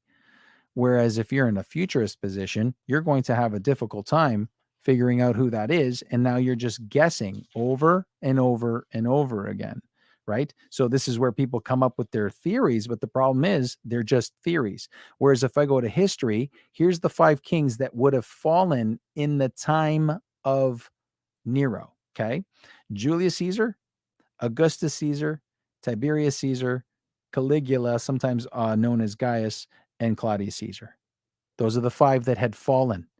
And that's why he says, right? He says, there are 5 whom have fallen. That's past tense. So if you're in future tense, okay, what kings is he? What 5 have already fallen? That's already, so even if you believe, doesn't matter when you believe this was written, right? It was clearly written in the past. There's no doubt about that. What are the 5 kings that he's talking about that have already fallen? They've already fallen. The futurist doesn't have an answer for you because he can't. He's got 2,000 potential years of chronology to roll through. How is he going to pick 5? He doesn't get which ones were they? Were they the popes? So I don't know. Like, was it Trump? I don't know. Like, right? Like, you can't make heads or tails out of that. But when you go to history, you go, wait a minute. There was 5 Caesars before Nero. And that's why he says one is right here. I believe that to be Nero, 666. And he says the other has not yet come. And when he does come, he must remain only a little while.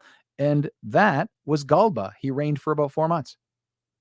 See? So, I mean, we're right back to that when you look at history, you actually know the answer, right? At least I have a decent answer. Where if I go future, guess what? You're guessing everybody year after year. I think it's Obama. And by the way, I'm not even sure how America slips into the book of Revelation, to tell you the truth, because it talks about the river Euphrates, which was a natural border to Israel, right? Hold on. We're going to hit one more spot here. We'll go to 13 real quick, and I'll see if I can't, is it 13 or 12 that has the mark part, right? Let's see that. It might be 13. They probably know better than I do. Wouldn't be surprised. Yeah, it should be. Oh, there it is. Okay, here we go. All right. So it talks as this. There was a thing called a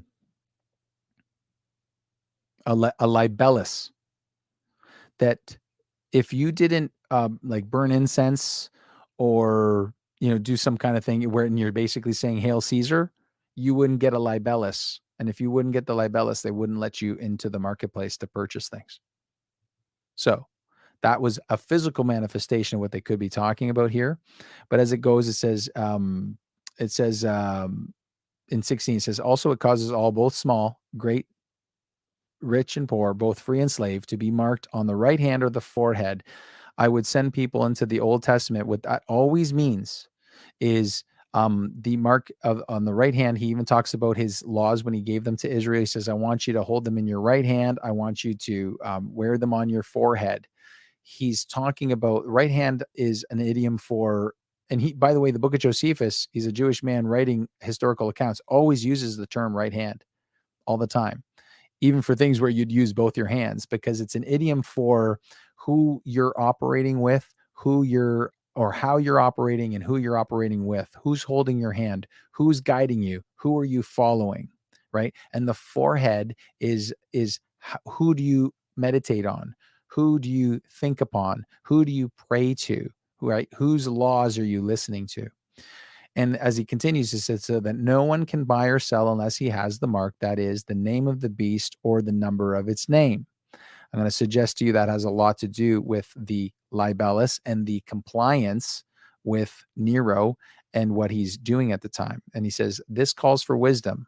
Let the one who has understanding calculate the number of the beast, which, by the way, I think it's in the book of Eusebius. The nickname for Nero was the beast. They actually called him that as a nickname because he was quite mad, according to historical accounts. And it says, for it is the number of a man.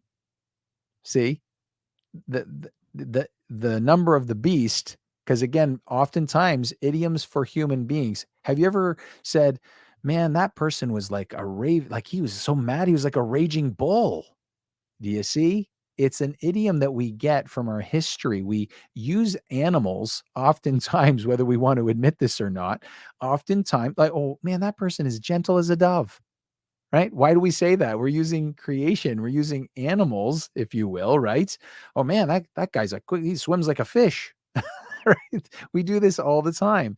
So he's saying calculate the number of the beast. Paul would often say, I'm being challenged by beasts in Ephesus. He's not talking about animals. He's talking about people who are behaving like beasts, right? Kind of in the uncontrollable animal potential vibe, but you can also use animals as a polite idiom, right? Like I said, gentle as a dove. So we use creation to make these. So he's saying, understand. And by the way, he says, calculate it. Why? Because he's telling you to go to the gematria. That's why he's saying to calculate it. See, it's not just a number that people flash in your face. And I know, they'll have the whole, with the Google sign and stuff like that. But that's not, you're not calculating anything though. It's just them waving some numbers around. Again, propagating fear, if you don't mind me saying. He says, calculate it. You have to actually count it, calculate it, do some math. That's what he's saying with that word. Don't ignore that word. It's not just people rolling around, flashing three numbers together, because I'm looking at it right here. I'm not scared of those three numbers. Are you? I hope not. Right? No, he's saying go calculate it so that they could know who he was talking about. So calculate the number of the beast, for it is the number of a man, and his number. See, his number, not the New World Order number. His number. It's a specific person. And if you put this in Roman Empire context, there was a single guy that was running the show, and his name was Nero, right, at that time. So now that you know that Caesar Nero adds up to 666, and it's a number you have to calculate, not that they just flash it on a Google sign somewhere. And his number is 666. It's a person. It's not a, whatever, a New World Order corporation or whatever it is that they would like us to believe it means. No, it's none of that. It's about Nero himself, is my opinion. And I think I can, prove it by basically and by the way, you can find this really easy. It's online. But what they'll often say is, but that doesn't mean it can't happen again. It's like, well, but is it fulfilled or not? Right. So they go right back into, but it can happen again. And it can happen again and again and again and again. And they put you right back into the fear. And that's not to say that bad things can't happen. It's to say that we're supposed to glean from the historical things that have happened, including this. And we are called to prevent these things. And we will, because we will operate in the Spirit of God, and we will heed Christ's words and operate in love, but the firmness of the truth. And we will expose the tyranny, we'll speak against it, and they'll have to subside. And that's what we're called to do. And we're going to continue to do that. I hope and pray that that's what we're going to continue to do. But I believe it because, like I said, Jesus said there's never going to be a worse time than this time. And that time already happened. And so the idea that it happens again is where, once again, they like to pull the kind of like flip the pancake move. All right. So hopefully was that helpful? I'm hoping so. Yeah, it really was. Exactly. And there are many repeating patterns. I've got one of my colleagues, Jacqueline Milne, is an expert at pointing out the repeating patterns. They are there, but the whole thing of Revelations is anomalous. It's not based on the same patterns at all. I should probably stop talking then there, just because I lack the knowledge. But yeah. Anyway, I'll let her speak for herself when she's ready on that. Go ahead. I think that it's very specific, and we're supposed to glean from that. First of all, it's supposed to put us into faith. If you know that everything that Jesus said, right, happened, then you go, oh, well, then he was and is and always will be exactly who he said he was and is and always will be. So that immediately means you've got someone intervening and interceding for you constantly through faith. He looks favorably upon you as you look to him for guidance, who reconciles you to the Father. That's the reconciliation part where he's the mediator. And by the way, we operate like this all the time. So, for example, you make an appointment, I don't know, with your dentist. Do you just walk into his office and sit your butt on the chair? No, you make a phone call, don't you? And then there's someone who answers the phone and makes an appointment for you. So this mediation, we still do this as nations operate, right? You have an, if you will, an ambassador or someone who is your messenger, right? Oh, I'm going to send so-and-so on behalf of the presidents. And I understand that there's the potentially high potential for the puppeteers and the puppets, but it still doesn't change the fact that whoever is behind that, right, sends someone, right, to present to you, right? That's what's going on there. So who has the real like superpower, whoever that might be, puts, in our case, Trudeau and the Fords and whoever else in front of our face. They're the messengers, if you will. But we're supposed to speak back to the messenger if we don't like the message. And that's what oftentimes I think that we fail to do, especially in the last 10 or 20 years, but maybe even a little more. But that idea is still there. So spiritually, though, who's going to mediate? Who's going to mediate for you? Who's going to mediate for me? Who's going to? And some people will say, "Well, I don't need one." Well, I'm going to suggest that we do, because if we rely, I didn't come up with love thy neighbor as thyself. I didn't come up with that. I didn't. No way. I learned it. And then I also saw people confuse it by saying love thy neighbor as the CDC says. That's not love thy neighbor as thyself. So it was very easily twisted, wasn't it? So that's what happens when people claim they know that, but in the spirit they didn't. They couldn't even recognize that you're not loving your neighbor as yourself. I would never tell you, in order for you to come over for dinner to my house, Beth, you're going to have to muzzle your face twice and show me a, I don't know, a Q-tip test. I would never say that to you. So I would assume you would not say that to me. I'm treating you the way I would have you treat me. Same deal. But see how they twisted it? So love thy neighbor as thyself, which, by the way, that's 1B. I'll still say 1, but that's 1B. 1A is love God with all your heart, mind, soul, and strength. And if you don't love God with all your heart, mind, soul, and strength, you won't be able to love your neighbor as yourself. Those are connected. You can't separate those two things. Mm-hmm. And again, I didn't come up with that. Mm-hmm. So my mediator came up with that. And he's the one who told me. And he had the power, by the way. This man who, best as we know, owned Zippo, owned nothing. And yet, here we are, whether it's 1,000 years later or 400 years later, that's a long time to be listening to a man who didn't even, I don't know, own a corporation or a car, right? And here we are, we're still repeating his teachings. No, I'm not repeating my teaching. I'm repeating his teaching, and they're still here to this day. And so I think that I have to, that's the humility part, I think, that we're called. Why do you think you need a mediator, Shay? Because I didn't come up with that. Mm-hmm. And I can assure you, if you met me when I was 17 or 18, it was love me, love me, love me, me. It's like I would sing. My brother Tom's laughing. I would sing, the vocals, do, re, mi, fa. I would just stop at me. Do, re, mi, and just stop there for hours.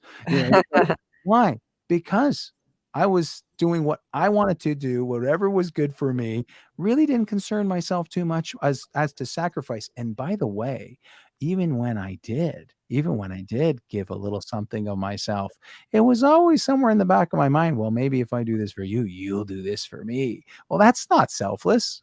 Nope. See, that was me operating just completely on my own teachings. Just, there's Shay, just do whatever he feels is right for the moment. I'm looking out for number one. Even when I'm looking out for number one, even when I'm not telling you I'm looking out for number one. That's not, but so I'm repeating the messages that Christ brought in. That's it. So for me, the reason why I need my mediator is because I know without his instruction, without his spirit, and without his sacrifice, I could never ever even understand the love and the mercy and the grace and the power of God. So I do believe that I have that mediator standing right there, interceding for me. Even now, if I'm making a mistake, he's yeah, don't worry, I got you covered. I know you made a few mistakes there, but I'm gonna cover you on that. So I think we need that. I think we need someone to mediate for us, and I think that's Christ, and I think that's what the whole picture of that was, and particularly for the Old Testament. I put Jesus in almost all of those Old Testament occasions. Right on, right on. I'm sorry to interrupt. No, go Uh, ahead. we could be either closing to finish now, or I could take 1 minute to let my boss out. So what would you prefer to go on a little bit more, or do you want to close it here? Maybe we could pick it up another time. Either way, I'll just.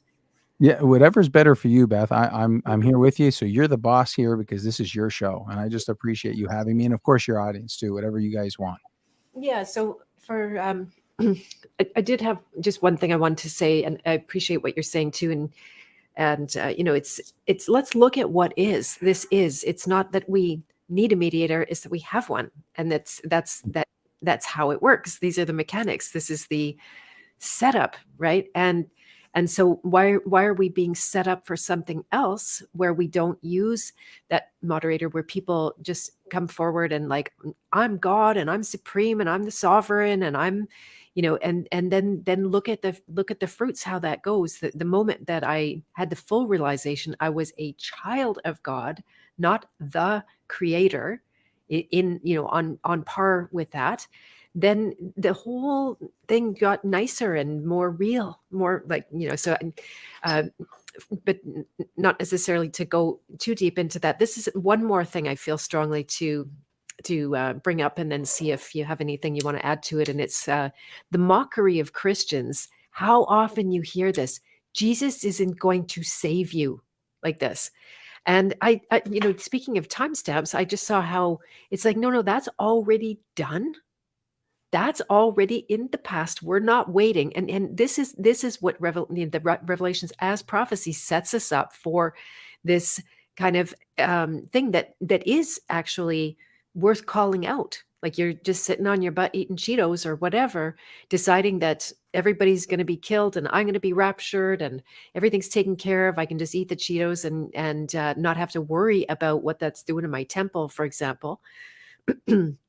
And so this, it's so interesting how much effort, time, energy has been put into taking the scriptures down and out, and what a revolution it was when the Gutenberg press put out Bibles so everyone could actually read for themselves, right? Rather than have some guy from the pulpit telling you little snippets and little bits that they wanted you to know, so you didn't really understand the power that you held in your own heart. And so anyway, I just felt like I needed to say all of that. Do you want to add anything? No, well, and the other thing is too is that I have to say, the best as I can tell, I'm not really getting the sense now. Of course, we're not 100% sure, but I don't remember anything in the earlier years of them talking about.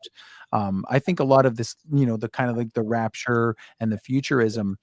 I'm not really sure when that started, but if I would suggest, most folks would suggest that that really started more somewhere in the 1800s. Now, I could be wrong. It might have started sooner than that, but I don't know of too much material, especially in the closer to like 200, 300 AD, of them speaking of some of these things that we speak to now. So I definitely think that knowing that Christ accomplished, right? He has saved us. He has. Now, are you? I'll put this in there. Might be there's some who reject it, who reject that salvation. Well, that's a different story. And oftentimes people will talk about that. I always say, well, look, if you offer, hey, I have, like, would you like to come over? I have some free. I got some free dinner. I got a free room for you to stay in. I got a warm shower if you need a shower. I got a warm bed with some blankets if you want to stay a couple of days. And I go, nah, I don't want it. Well, okay. Well, there you go. I mean, again, I'm not seeing this. Again, informed consent is still even seems to be in the spirit. It's like, look, I'm offering you. My hand is out, stretched out to you. I've already done the work. I already bought the house for you. Okay, that doesn't mean I don't want you to take care of the house a little bit, but I've already bought the house. You don't have to pay the mortgage again, right? So this position that he's already, and by the way, in futurism, they kind of do. I have to again, move my brothers and sisters to think about it. They'll say, yes, it was finished at the cross. Okay, then why do you keep saying he's got to finish something then? Right. You have to ask yourself that question. I don't have to ask that question anymore because I answered it. How? No, Can't make sense that way. That's why everybody's left in this kind of uh, cognitive dissonance bubble, because you cannot reconcile. It has no logic until right. you see this timestamp. So thank you. Oh, you're very well. Thank you for letting me share it with your audience and the people that are listening. I just appreciate it, and I appreciate this opportunity to share it because, there is an element of and again, I say this with gentleness, not with accusation. Just ask yourself: is there a little bit almost like that sounds a little bit like double talk? It's like, yeah, he finished it, but not really. And if there is double talk, that we know that that's not good because it's kind of you're talking out of both sides, right?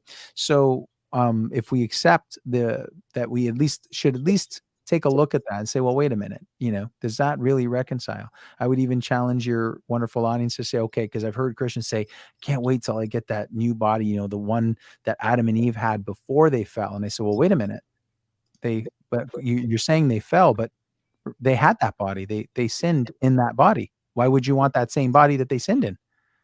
And then they kind of go, and I'm like, yeah, we need to think about this.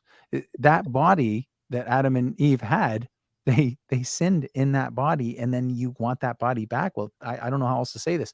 It's the same one you got and the same one I got. So I think that we really need to even talk about what a spiritual kingdom really means when Jesus says the kingdom of God does not come with observation, or my kingdom is not of this world. He started a new spiritual kingdom. And I think that when we recognize that he already completed what he said he was going to complete, we don't have to doubt, and then we don't have to fear, and we can actually tune into the voice and spirit of God through Christ and do the things that he wants us to do, whatever that might be. It's different for everyone. And hopefully we can maybe even please him from time to time and help each other out in the process. Amen. This has been a beautiful talk, Shade. I'm really glad you could join me. Thank you. Thank you for inviting me, and I greatly appreciate it. And I will, at the end, I'll just do a little plug. At the end of the Revelation series, I am probably going to have a kind of a Q&A. I'll have people send in their questions in advance, and then I'll try to sort through them. I can't promise that I'll be able to answer all of them because I'm just a dude too. But I will assemble all those questions at the end of the series, and then probably do kind of like a Q&A session where I'll say, okay, I got this question, thought it was a great question, and then here's my response, and here's some scriptures that might support it. And if you guys do want to check it out, the Revelation series, I would recommend maybe even starting back at where it says, did Jesus return already? And so because I had Jesus return already, part 1, then 2, then I did the Daniel prophecy, which is about the 4 kingdoms that I believe has already passed, which is Babylon, Medo-Persian, Grecia under Alexander the Great, and then the Roman Empire. And that was it. That's all Daniel talked about. And then he said Christian age from there on in. And then I started, I think, Revelation 1, 2, and 3, and we're moving forward. So hopefully if your audience is feeling moved, if they're interested in this kind of point of view, it might be something they might want to consider. And I appreciate you letting me show this to everyone. And thank you, Ian. Yeah, Ian's awesome. That's great. Lots of good comments and participation in the chat. Thank you everyone for coming. It's been wonderful. And yeah, I think that is pretty much it for today. If you're not aware of the House of Free Will, this was actually, if there was a last point, it's that, God can show up and go like, look, I have the room and the fridge is full, and like you said, I no mortgage, nothing. It's all, we did this for you. Look, bring. But because God installed free will in us, it must be chosen. It could never be chosen for us. That would be breaking the law. I have to be with you on this one. I have to, because then again, you're more talking about now, like if he forces it down your throat, if you will, then now we're talking, now that seems to me more abusive. And I know it's hard for us to grasp this idea, but it is possible that some people, maybe they genuinely, I look around, Beth, I can only speak for myself on this one. I look around and I say, I have to meet the creator. I'll probably be scared out of my wits, but I still have to meet him. I just have to, because I'm just amazed at everything that's around us. And that includes some of the stuff, like I said, like the rabbit poo. It says it includes, like, I'm amazed by all of it. I'm amazed by the foul smells, but I'm amazed at the amazing smells, the delicious, beautiful smells. I'm amazed at it all. Others And may again, it's not. your choice, right? Right. Because someone's going to walk along and just see a pile of crap, and Right. then you're going to come along and go, actually, there's something that happens here. There's a transmutation. That's God's transmutation. You don't do that part, but you have to make that choice to put it on the garden, or it's not going to work, right? That there's always that, you could call it, intermediary of choice. Absolutely. And I'm just absolutely but some people, for example, will just say, nah, I don't, right? So again, we have a situation where maybe some folks actually don't want to meet the creator, Well, right? and they Not don't possible. want to meet adversity. This is the thing we've been made to become allergic to. We've been, like, traumatized. We've been beaten. We've been, through history, through time.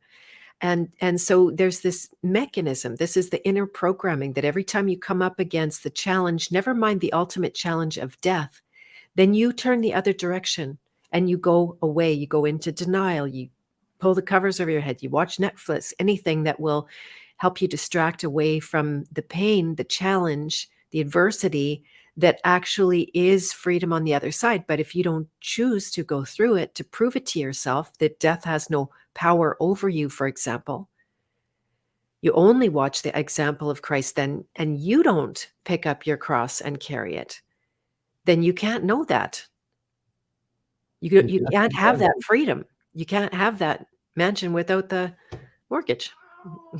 You got to definitely, I mean, it's basically a birthing process that you're almost, and I'm amazed after the first birthing process my wife went through. That's 9 months of great discomfort, and then we're gonna do it again. Really? You want to do that again? Yeah. It's like it takes all that pain, and all of a sudden it just dissipates. And that's another amazing analogy that the Old Testament and the New Testament uses, is the birth of a child, for example.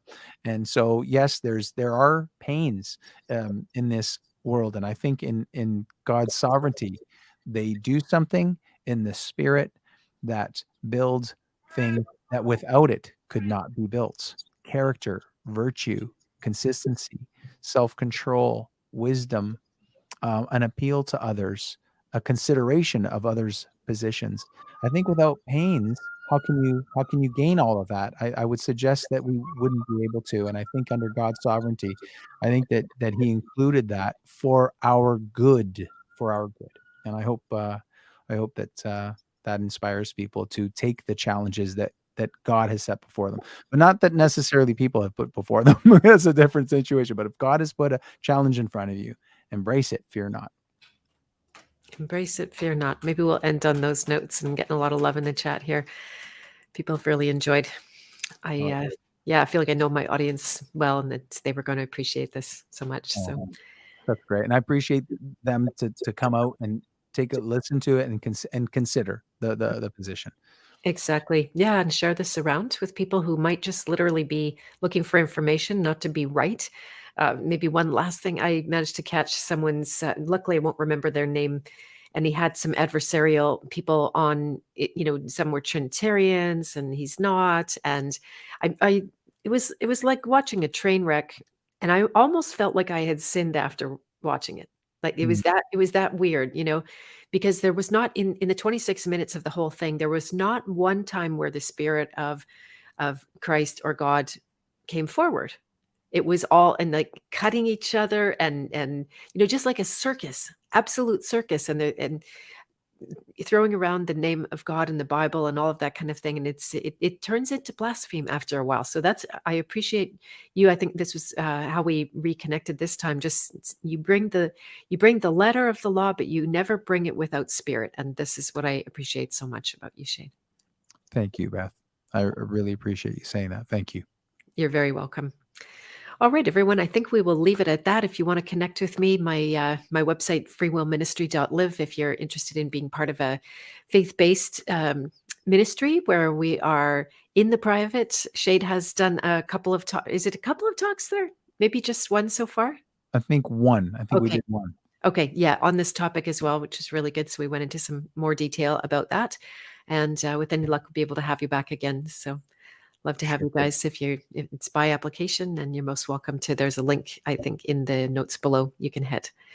And we enjoyed your music. Thank you very much. I think we'll call it a day. My like I said, my boss is calling me. I'm on duty. You're on duty.